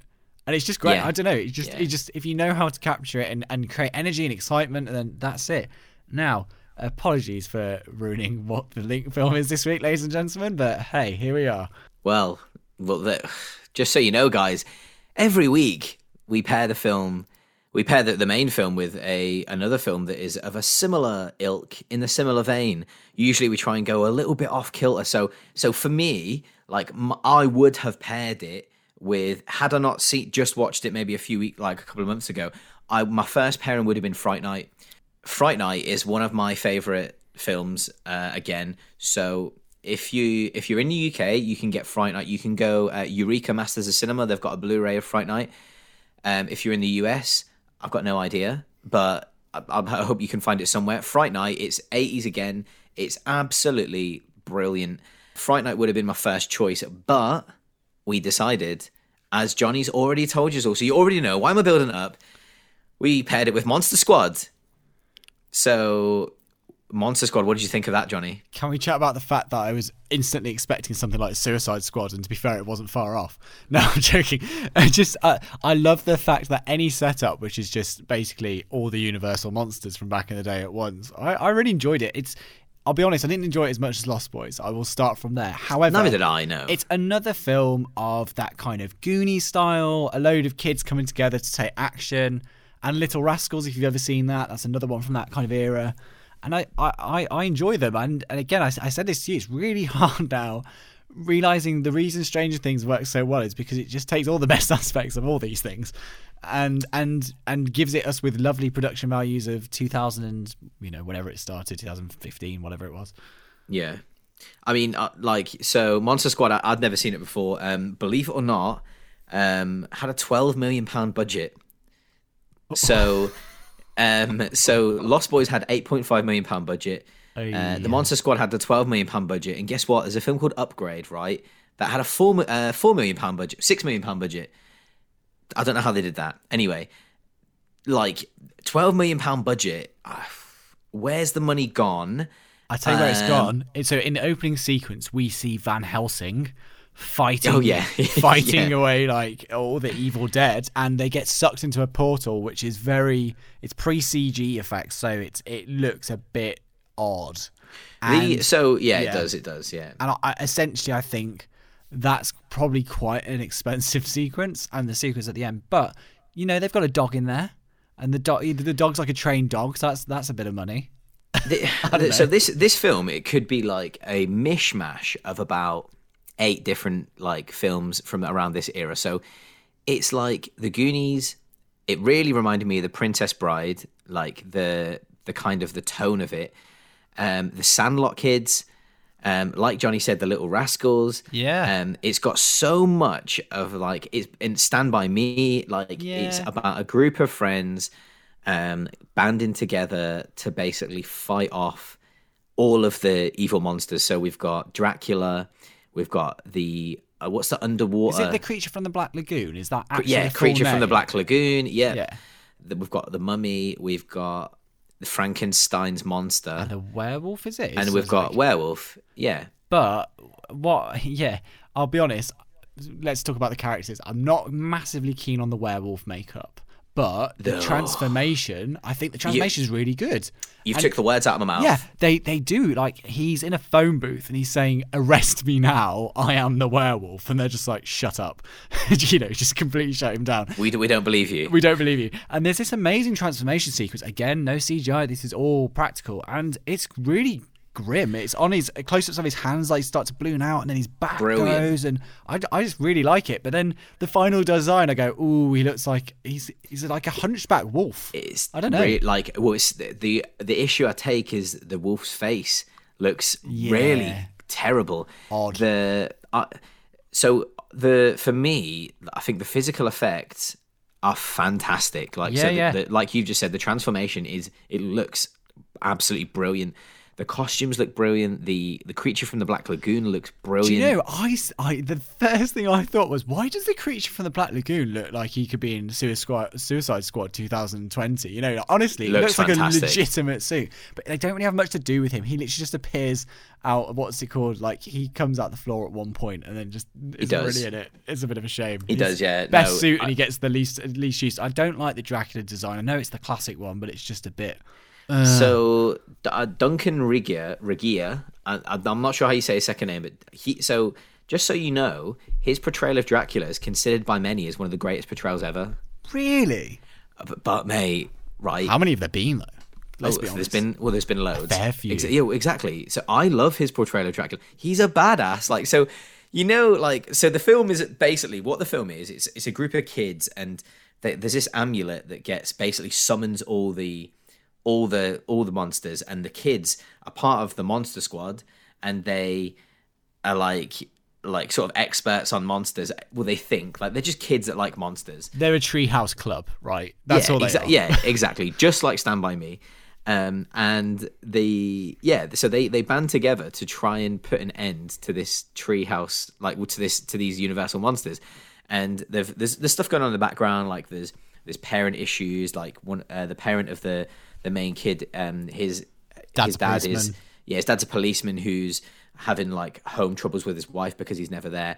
All those kinds of things. So there's layers to it. Like it's really good. Like I had so much fun with it. Like the last half an hour is crazy. Like I had so much fun, actually. And that's where obviously all the budget went. Big wind machine. It's so much fun, and the little girl. His little sister's like 5 years old. She's so sweet. She's really, really sweet. Can I just say, have we mentioned Frankenstein's monster? No. So we have. We know he's in it, but yeah. Okay, so essentially the little girl forms a relationship with Frankenstein's monster, and it's just really cute. It is really cute.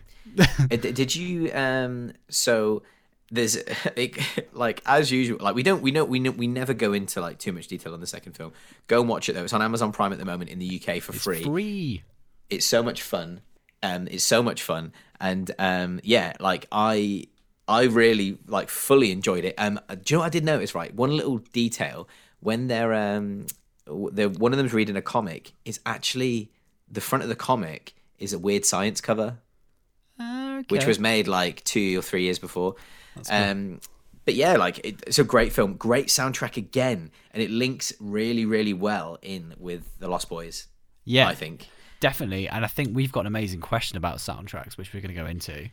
We have got an amazing question about soundtracks. So, friend of the show Ellie writes in, and she says, "Monster Squad has some banging songs, as I'm sure you'll all agree. # rock until you drop," which is a banger. The 80s has some epic movie music, Ghostbusters, Star Wars, etc. Is this an element missing from modern movies, or is it just as relevant as it used to be? So I'm really into film soundtracks, so this is kind of split over two questions, isn't it? We've got favorite themes and favorite movie songs. Is that kind of We've got a bonus round. We've got a bonus round. Yeah. Okay. So the bonus. Let's start off. Let's start small. We'll start off small. The 80s had some epic movie music, Ghostbusters, Star Wars, etc. Is this an element missing from modern movies, or is it just as relevant as it used to be? I think the role of the film soundtrack has changed. So back in the day, a lot of films had very melodic themes, and a character had a theme, and when that theme played, or they had a leitmotif, you knew that who that character was through the music. So in Star Wars, Princess Leia has a theme, the Force has a theme, Yoda has a theme, there's the Imperial March, and you know when you hear the Imperial March, the Darth Vader's coming, when you hear this and that. And we've gone away from that. That's not the style now. Again, I'm going to talk about it. Atticus Finch and Trent Reznor, when they do the scores for Fincher films, they set a mood rather than having melodic themes throughout. I think that's the shift now. I think the shift is score is used to enhance mood rather than to almost help the story by telling it in another way. Like the melodies used to kind of tell the story in another way. So if I think of something like Vertigo, which is one of the most gorgeous scores ever written and committed to film, it is Bernard Herrmann. Bernard Herrmann, absolutely adore that soundtrack. Can listen to it on repeat all day. That for me is, there's key motifs which play throughout the film, and you know what's going on with the characters through the music. And now it's more like music sometimes sounds like noise, and it's supposed to mix in with the sound effects, and there's like a cross between what's what. Yeah, I kind of said to you it's almost like the death of melody, which isn't fully true, because, for example, in the latest, in the Snyder Cut, Junkie XL, Tom Hulkenberg did the score. Superman still has a theme. Batman still has a theme. Wonder Woman still has a theme, but it's just different. It's used as a light repetitive motif over and over again. It's not like the original Superman theme, which was a long bombastic, piece that would play over and over. It's just done differently now. It's a different style. Yeah. So my answer to the question, I guess, I think that just makes me sad. I guess it makes me sad because I think, right, this is what I think. Yeah, like soundtracks have completely changed. Music in films has completely changed. I fully agree with you on that. Do I think it's better or worse? I think it's way worse now. Junkie XL, yeah, he's done a few soundtracks now on films, has he not? He's done a few. I believe he was kind of trained up by Hans Zimmer, so a lot of the stuff he was doing with him early. He was working on the Nolan trilogy towards the end, and then he did Tomb Raider, which I quite enjoyed the score for, and then but those scores they're obviously electronic scores, and I like them, but I don't hold them in my head. They're just so different and so removed from Bernard Herrmann or from John Williams or from James Horner you were talking about earlier, because you watched Southpaw. That's the James Horner score. I think it's one of the last he did before he died.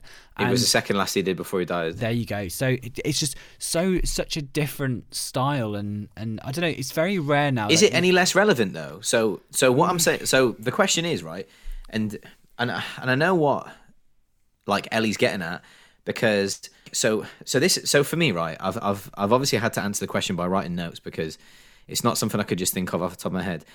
The films that mean the most to me are like films with proper soundtracks. Like I've written down like Goodfellas, right? The Goodfellas soundtrack is actually unbelievable. It's incredible, and a Martin Scorsese film in general has an amazing soundtrack because he's an old school filmmaker. Johnny B. Good, Back to the Future. Don't You Forget About Me in The Breakfast Club.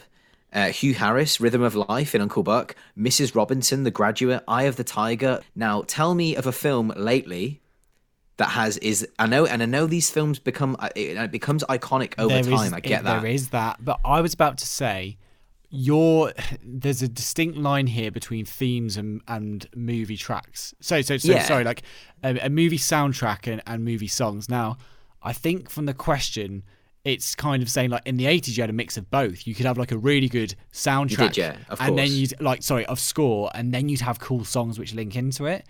In terms of modern ones, I've got a list of favourite themes, but I'll go through the movie songs first because that's what you've done. I think when A Star Is Born came out, everyone was singing "Shallow."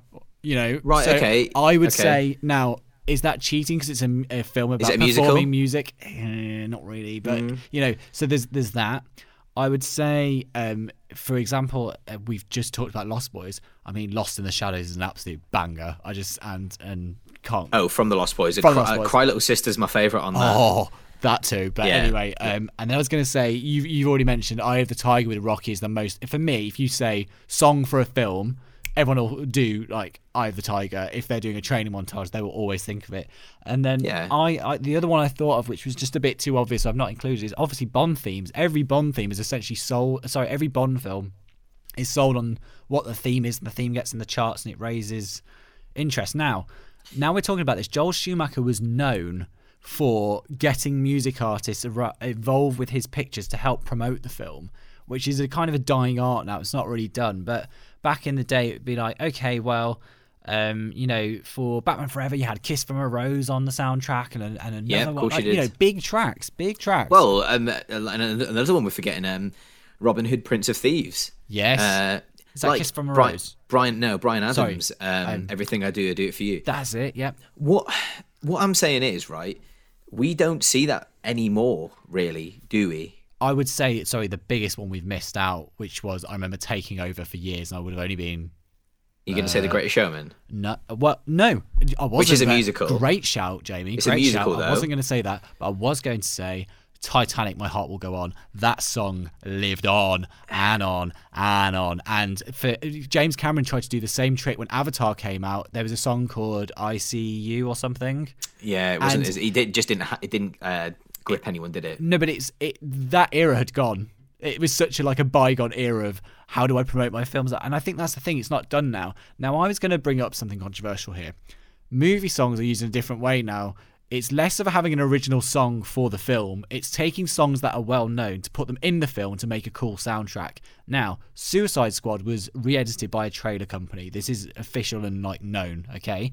And they are the guys who put in the first. There's 6 needle drops, is it, in Suicide Squad in the opening 20 minutes or something?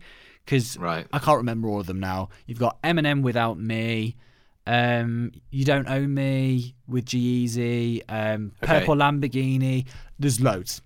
Now, about 2 of the tracks on that soundtrack were new, and a lot of the tracks they used were older because they knew it would hook people in and it would look cool. And again, they were trying to rip off Guardians of the Galaxy. Well, So yeah. I was going to say, Sorry, go am on. I a walking contradiction, right?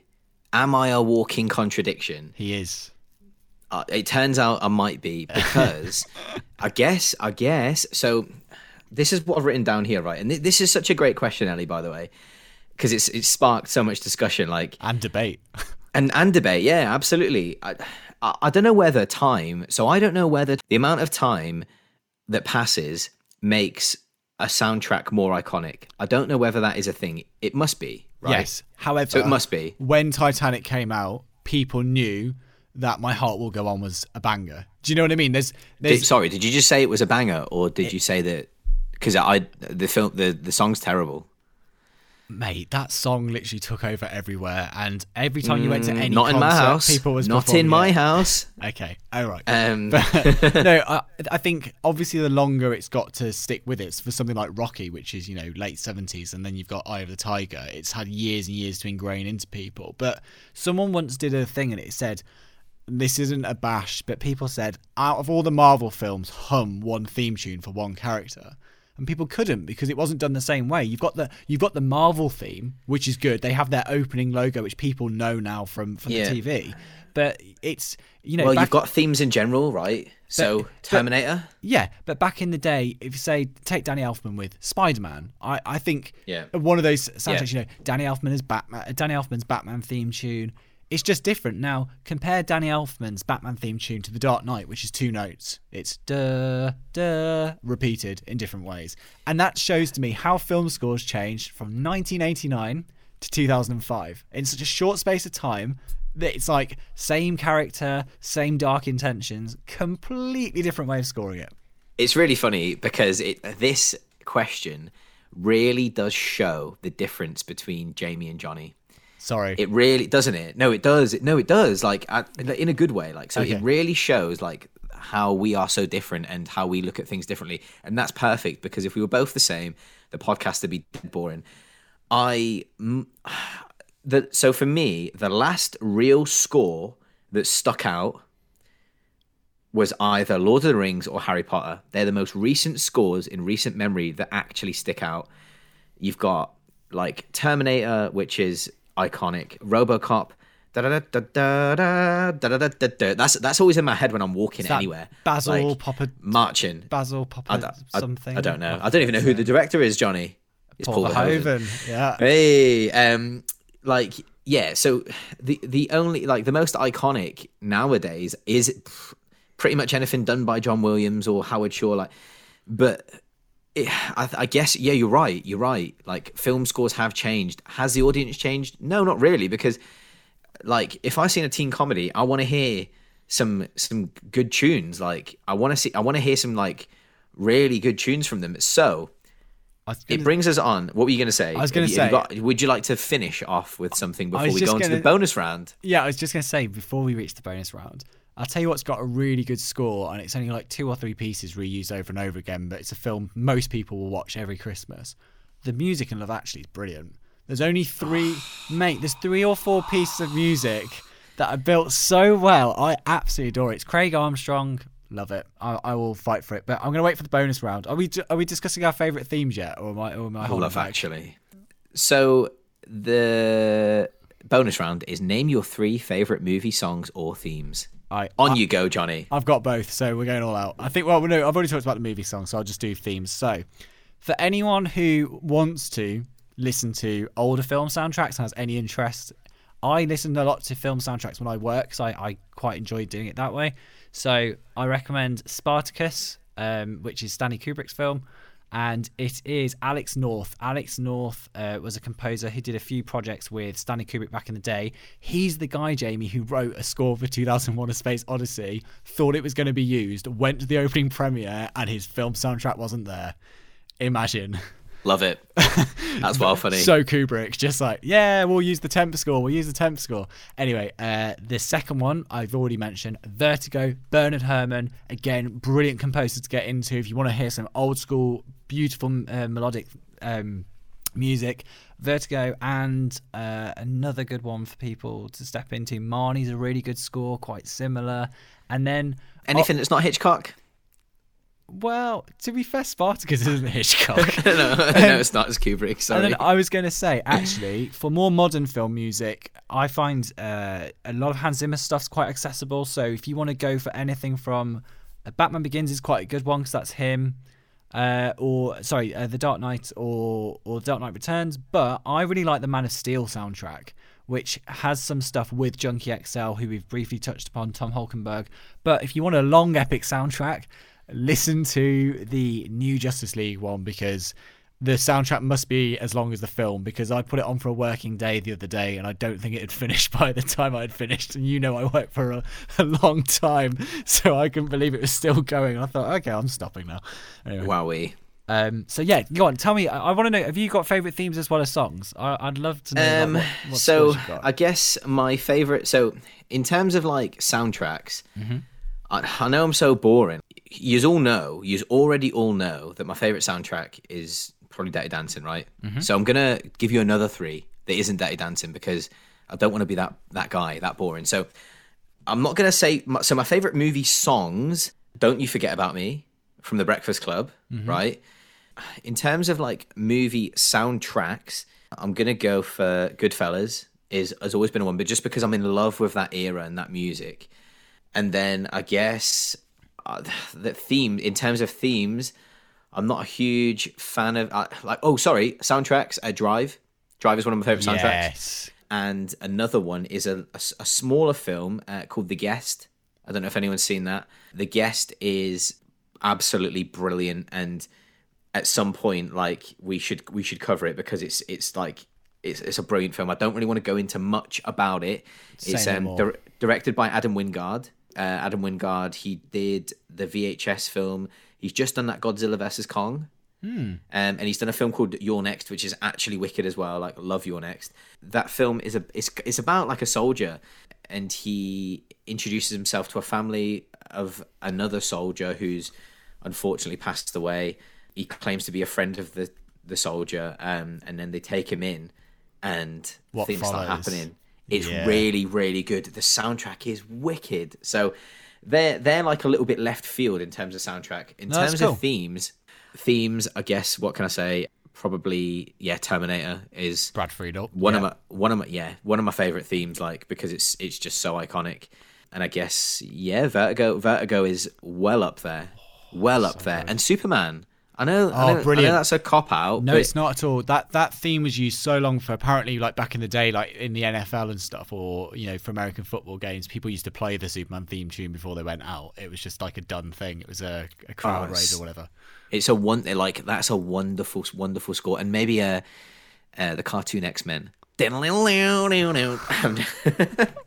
that. It's like of all the themes, and it's like, oh yeah, X-Men the cartoon. But I'll be honest, that is a banger. I remember I can still play that on a keyboard. It's the one. Anyway. You can play it on keyboard. Oh yeah. Oh yes, we need to. Next time I come round when we're allowed, I want to see that. And so yeah, like we've got another question. Before we move on, I have just thought of one thing I didn't mention. I'm going to kick myself for not mentioning. The Top Gun soundtrack is one of the best 80s soundtracks ever. And if we ever if we ever talk about Top Gun, you've got Into the Danger Zone, Take My Breath Away. It's just so good. And I remember this is really, really sad. For my old job, we used to drive to Scotland a lot, and I was with one of my colleagues, and we were driving through. There's a pass in Scotland where you just go on this bit of motorway between these two massive hills, let's say. And an F-16 went over as we had the Top Gun soundtrack on, and it was Danger Zone, and it was Highway to the Danger Zone, and this plane went by, and you can imagine me being absolutely overhyping it, going absolutely crazy. I thought it was just amazing. So anyway, that's that. I literally can imagine you overhyping it. Yep. And I will just finish just by saying, like, nowadays I feel like the only directors I can really think of, and I know I talk about them all the time, but the only directors I can really think of that still put soundtracks in their films is people like Quentin Tarantino. Like, and he does, like, he still has like a full soundtrack to a film, but that's because he's in love with older cinema. Yep. It just, yeah, I guess it makes me sad that there isn't many people out there, and I'm sure there's other directors I'm not like thinking of off the top of my head that I'll mention, like Scorsese does the same thing. Yeah. But I always mention them two in the same breath because they're both, and the Coen brothers also have fantastic soundtracks. But there's not many people around that do it anymore, and it's sad. I was going to say for Tarantino, especially for Once Upon a Time in Hollywood, if you listen to that soundtrack, it just sets you back in the 60s. It's even got the fake adverts, and some of the real adverts from the time, and some of the fake adverts, and it's just almost as much of an experience as watching the film. It's just a treat. So good. Anyway.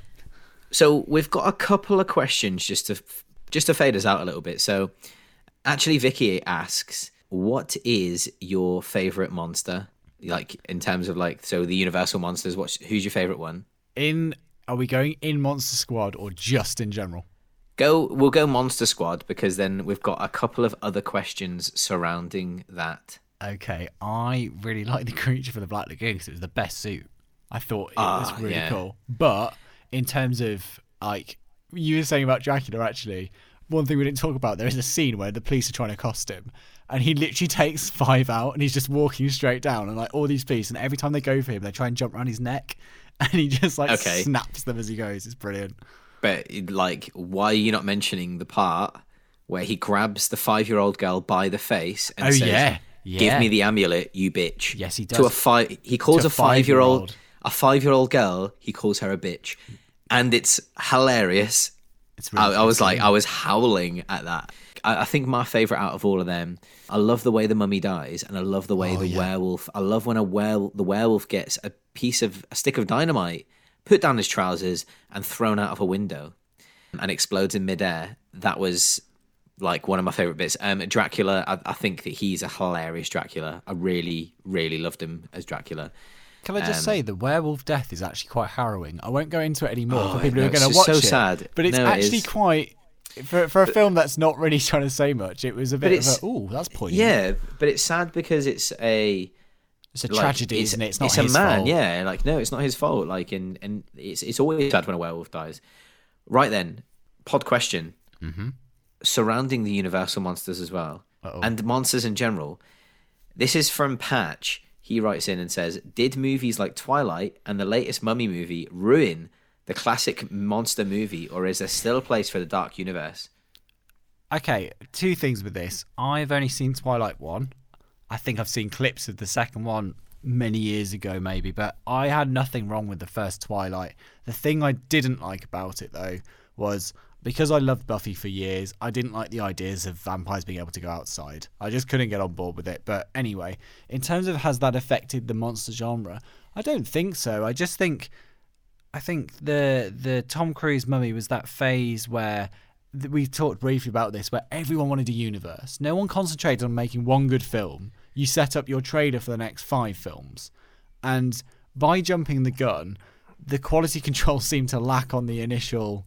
I remember the poster shot of Johnny Depp and all those different actors and Russell Crowe who are going to be in this dark universe, and half of them weren't even in the Mummy film. And nothing's happened since. And I just thought, you're jumping the gun. Make a good film, get a sequel. I really like the 1999 Mummy, and if they would have carried on with that, of course, they're brilliant. Well, they did carry on, didn't they, with Scorpion King and with The Rock, which was like when he first kind of went from wrestling to acting. So it's a good question from Patch. Like, I can't say that I can't sit here and say that I've seen the old Universal monster films. So like, I haven't seen The Mummy, I haven't seen any Creature of the Black Lagoon, I haven't seen any of that. Do I think that there's a place for it? So, how about we think about Leigh Whannell's The Invisible Man, which is brilliant. Absolutely. It was my favourite film of last year by a margin. Like, absolutely fantastic. Just thinking, actually, Patch also raised a valid point, which is in 2003, they tried to bring back this universe before. There was a Van Helsing film with Hugh Jackman. And it had vampires, werewolves. Terrible. Yeah, but the point... An Abraham Lincoln Vampire Hunter as well. Terrible. Yeah, but the point is, I think every so many years it looks like he's said that we're trying to adapt it and change it into a way that it's applicable again. Like trying to find it, trying to market it a different way. And I don't think the Dark Universe was a particularly bad idea, but I think what aggrieved people was there was literally a scene, I've not seen it, but I've heard there's a scene where Russell Crowe essentially sets up a load of sequels for a good 5 or 10 minutes, and it stops the film dead. And people complain saying, "What, just get on with this." And then I don't know, straight. And I guess I'd like to see it. I'd like to see it because, do you know what? It's something different.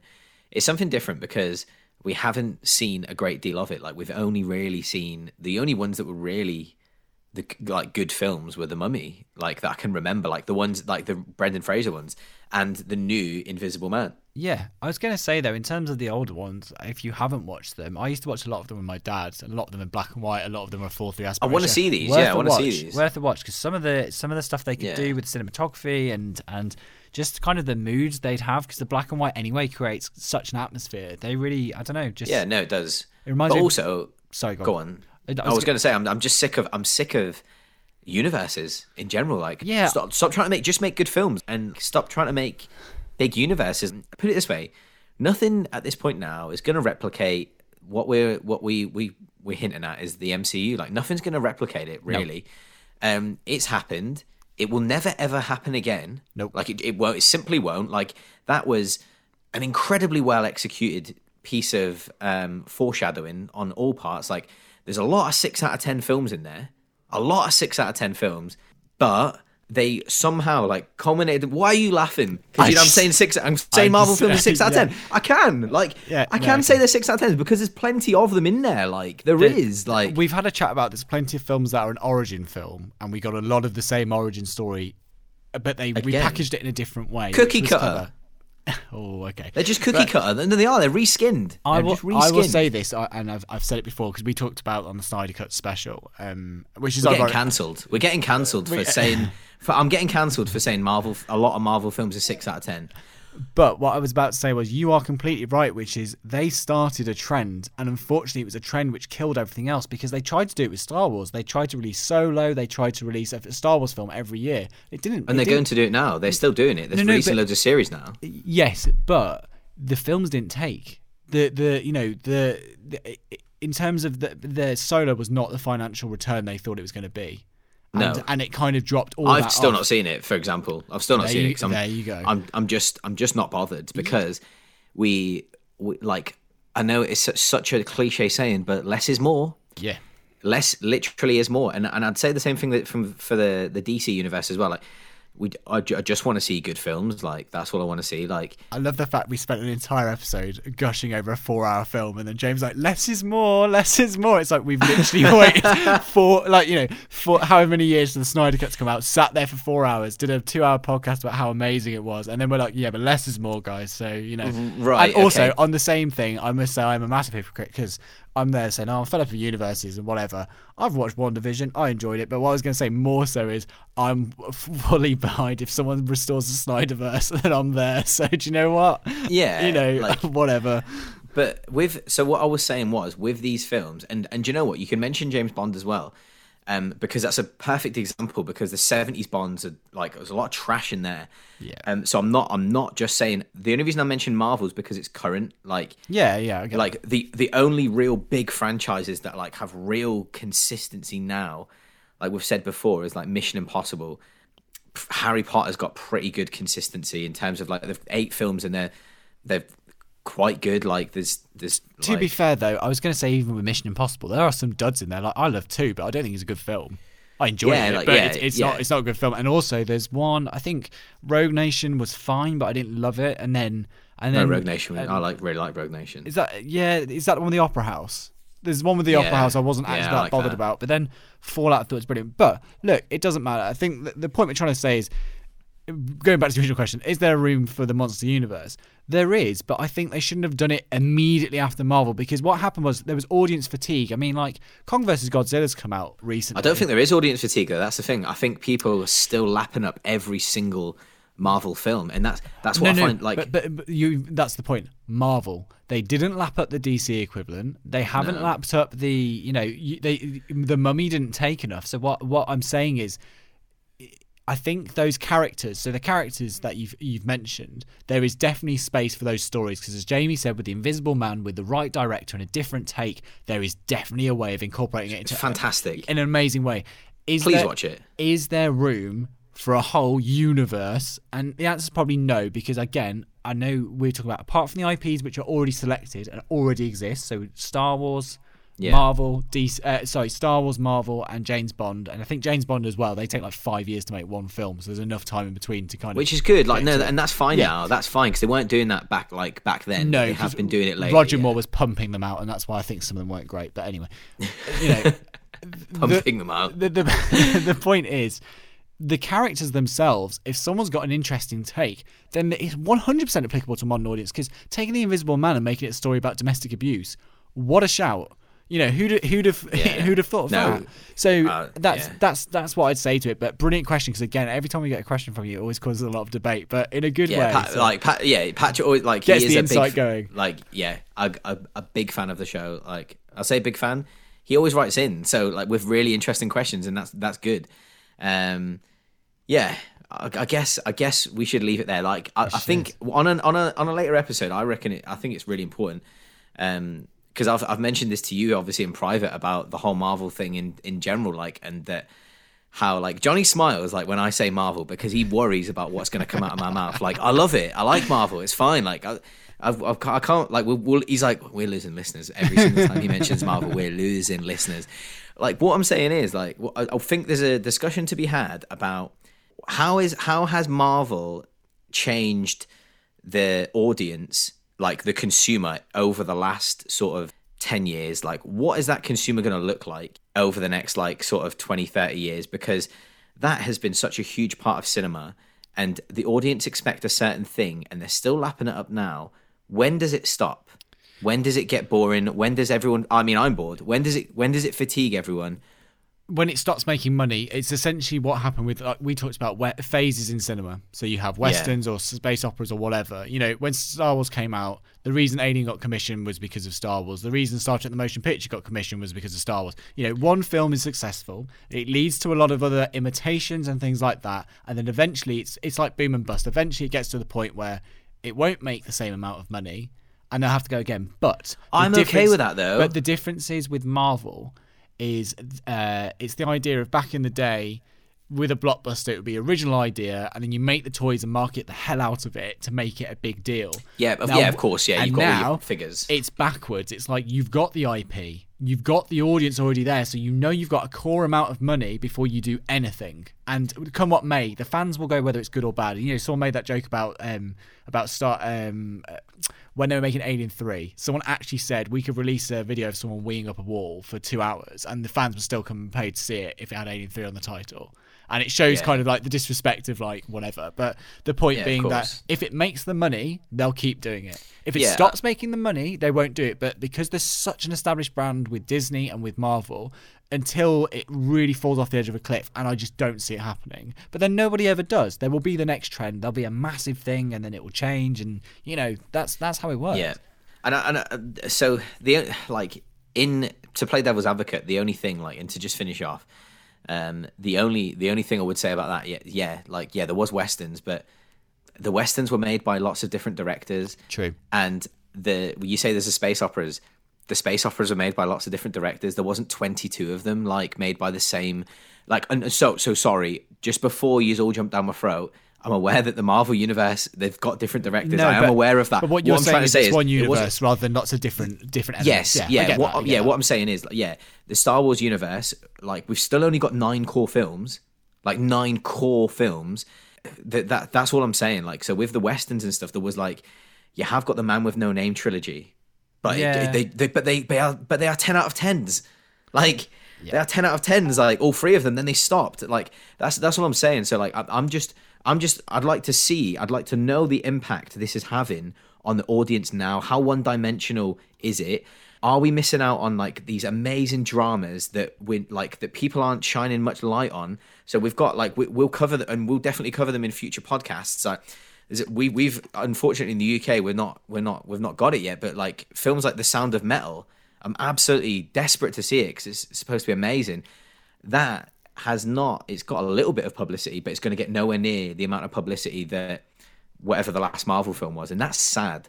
But what I was going to say was, I think audience expect movies, escapism, big screen, wham bam, which you get from Star Wars and from Marvel. And I think the more dramatic stuff, like what you're talking about, the more low-key affairs, I think realistically they see that on TV now. We're so blessed in an era of TV being so we had a question come in which was about what films would you want as a TV show and what TV shows would you want as a film. Now, 20 years ago there'd be loads of TV shows I'd say I want that to be a film for the production value.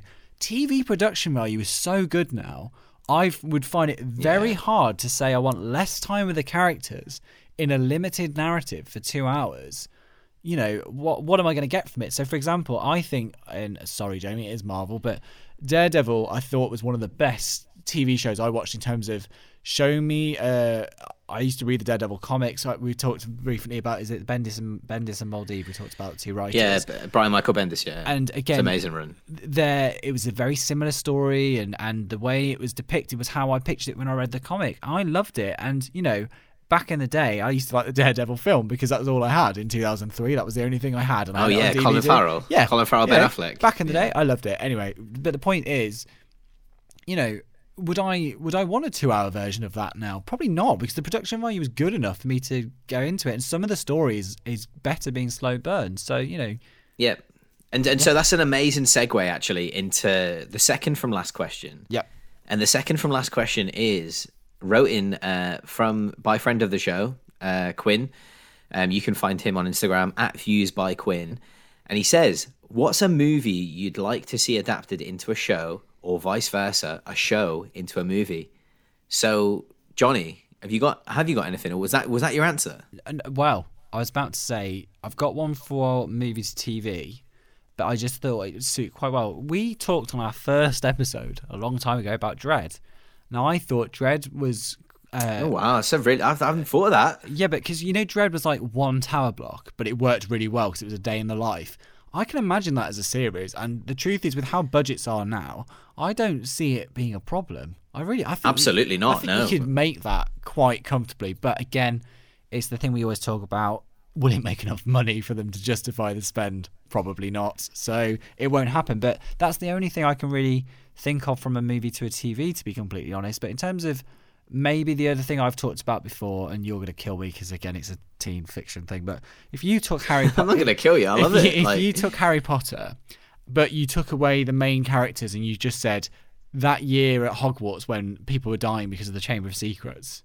Do you know what I mean? Like, from different perspectives. And then I've got all these controversial things like, what happens is there underage pregnancy at Hogwarts in thing, is there a whole subplot? Hilarious. Jeremy Kyle. Kyle. Like, so for our American listeners, Jeremy Kyle, like, I was like a little bit like Jerry Springer. Is there a whole subplot, though, where, teachers are having to keep things under wraps because there's all these dodgy schemes going on? Are people selling drugs at Hogwarts?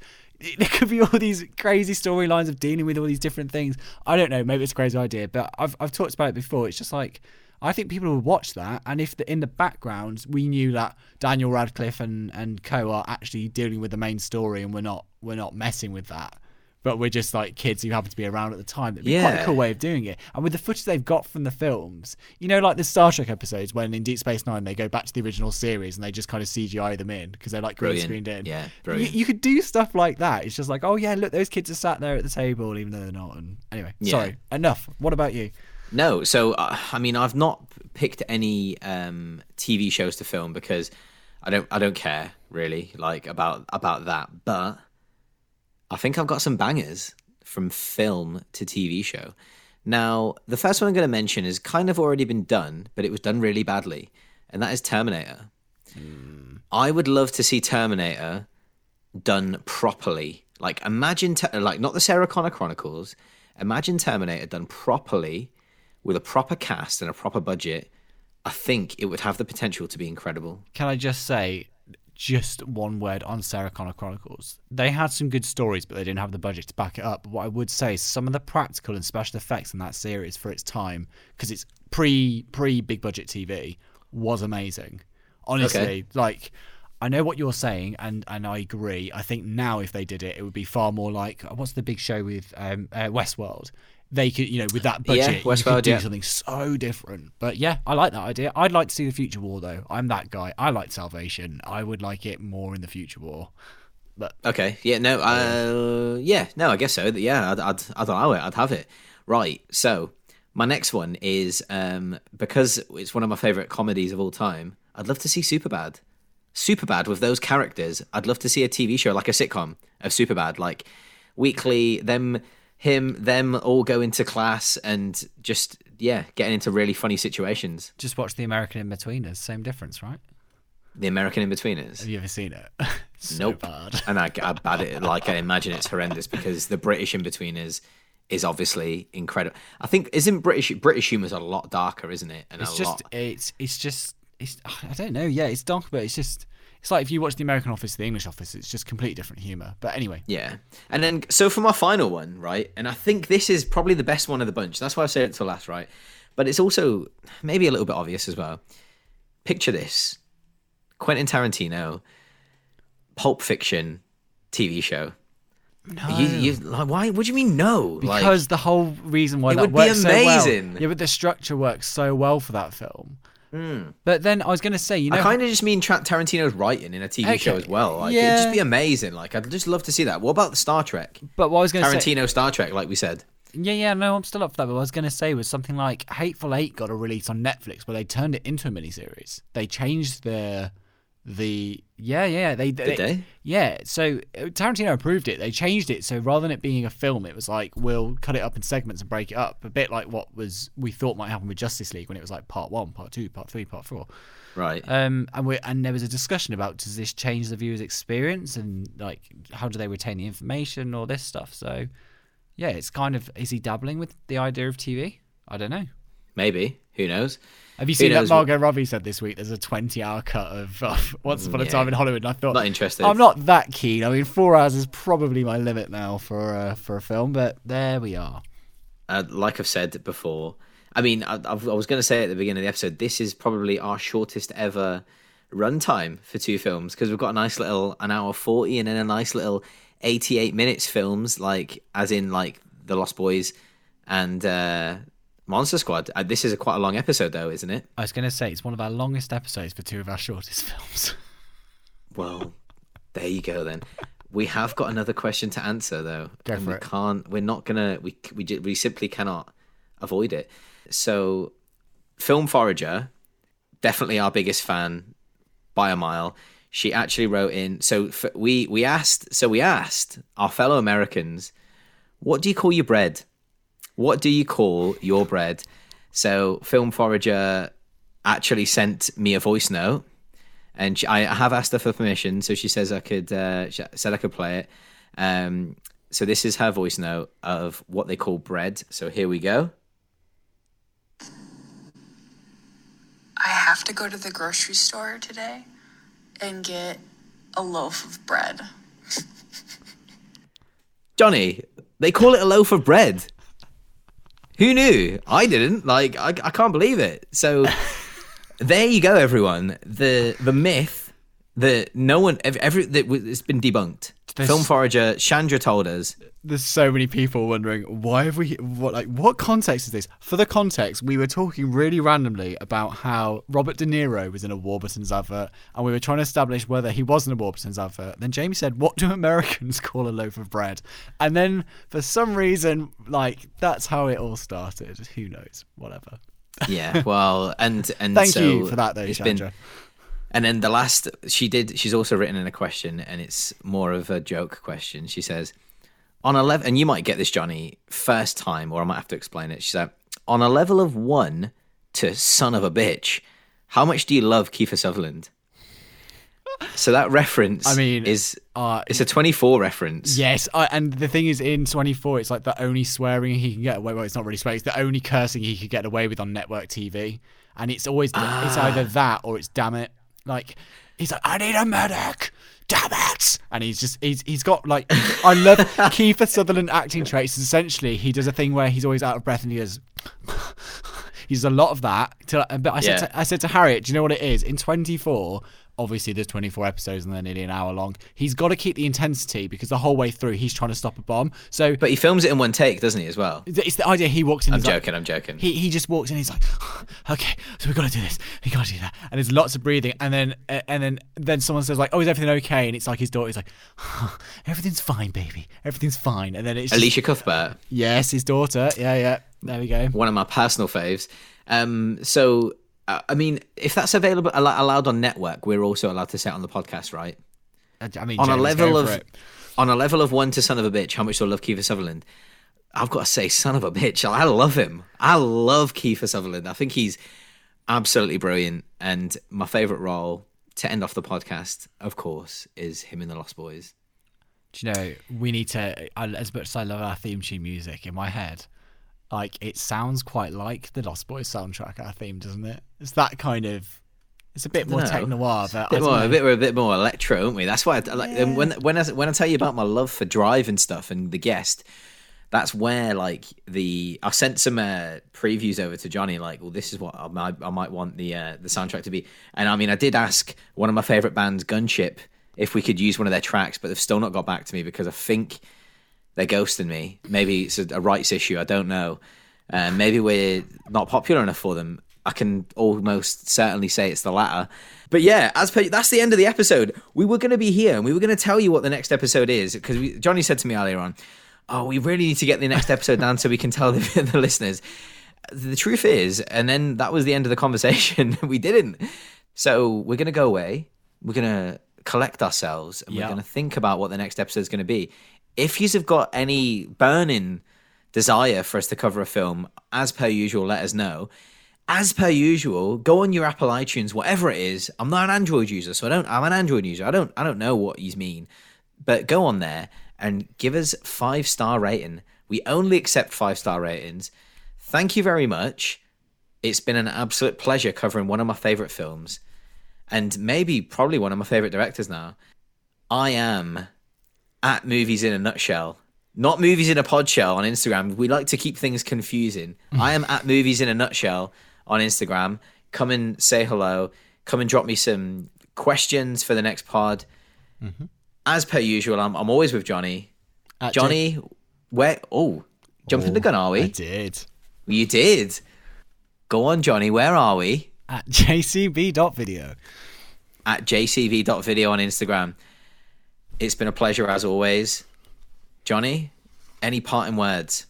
Hope you enjoyed Lost Boys. I can't believe my own brother, a shit-sucking vampire. See you later.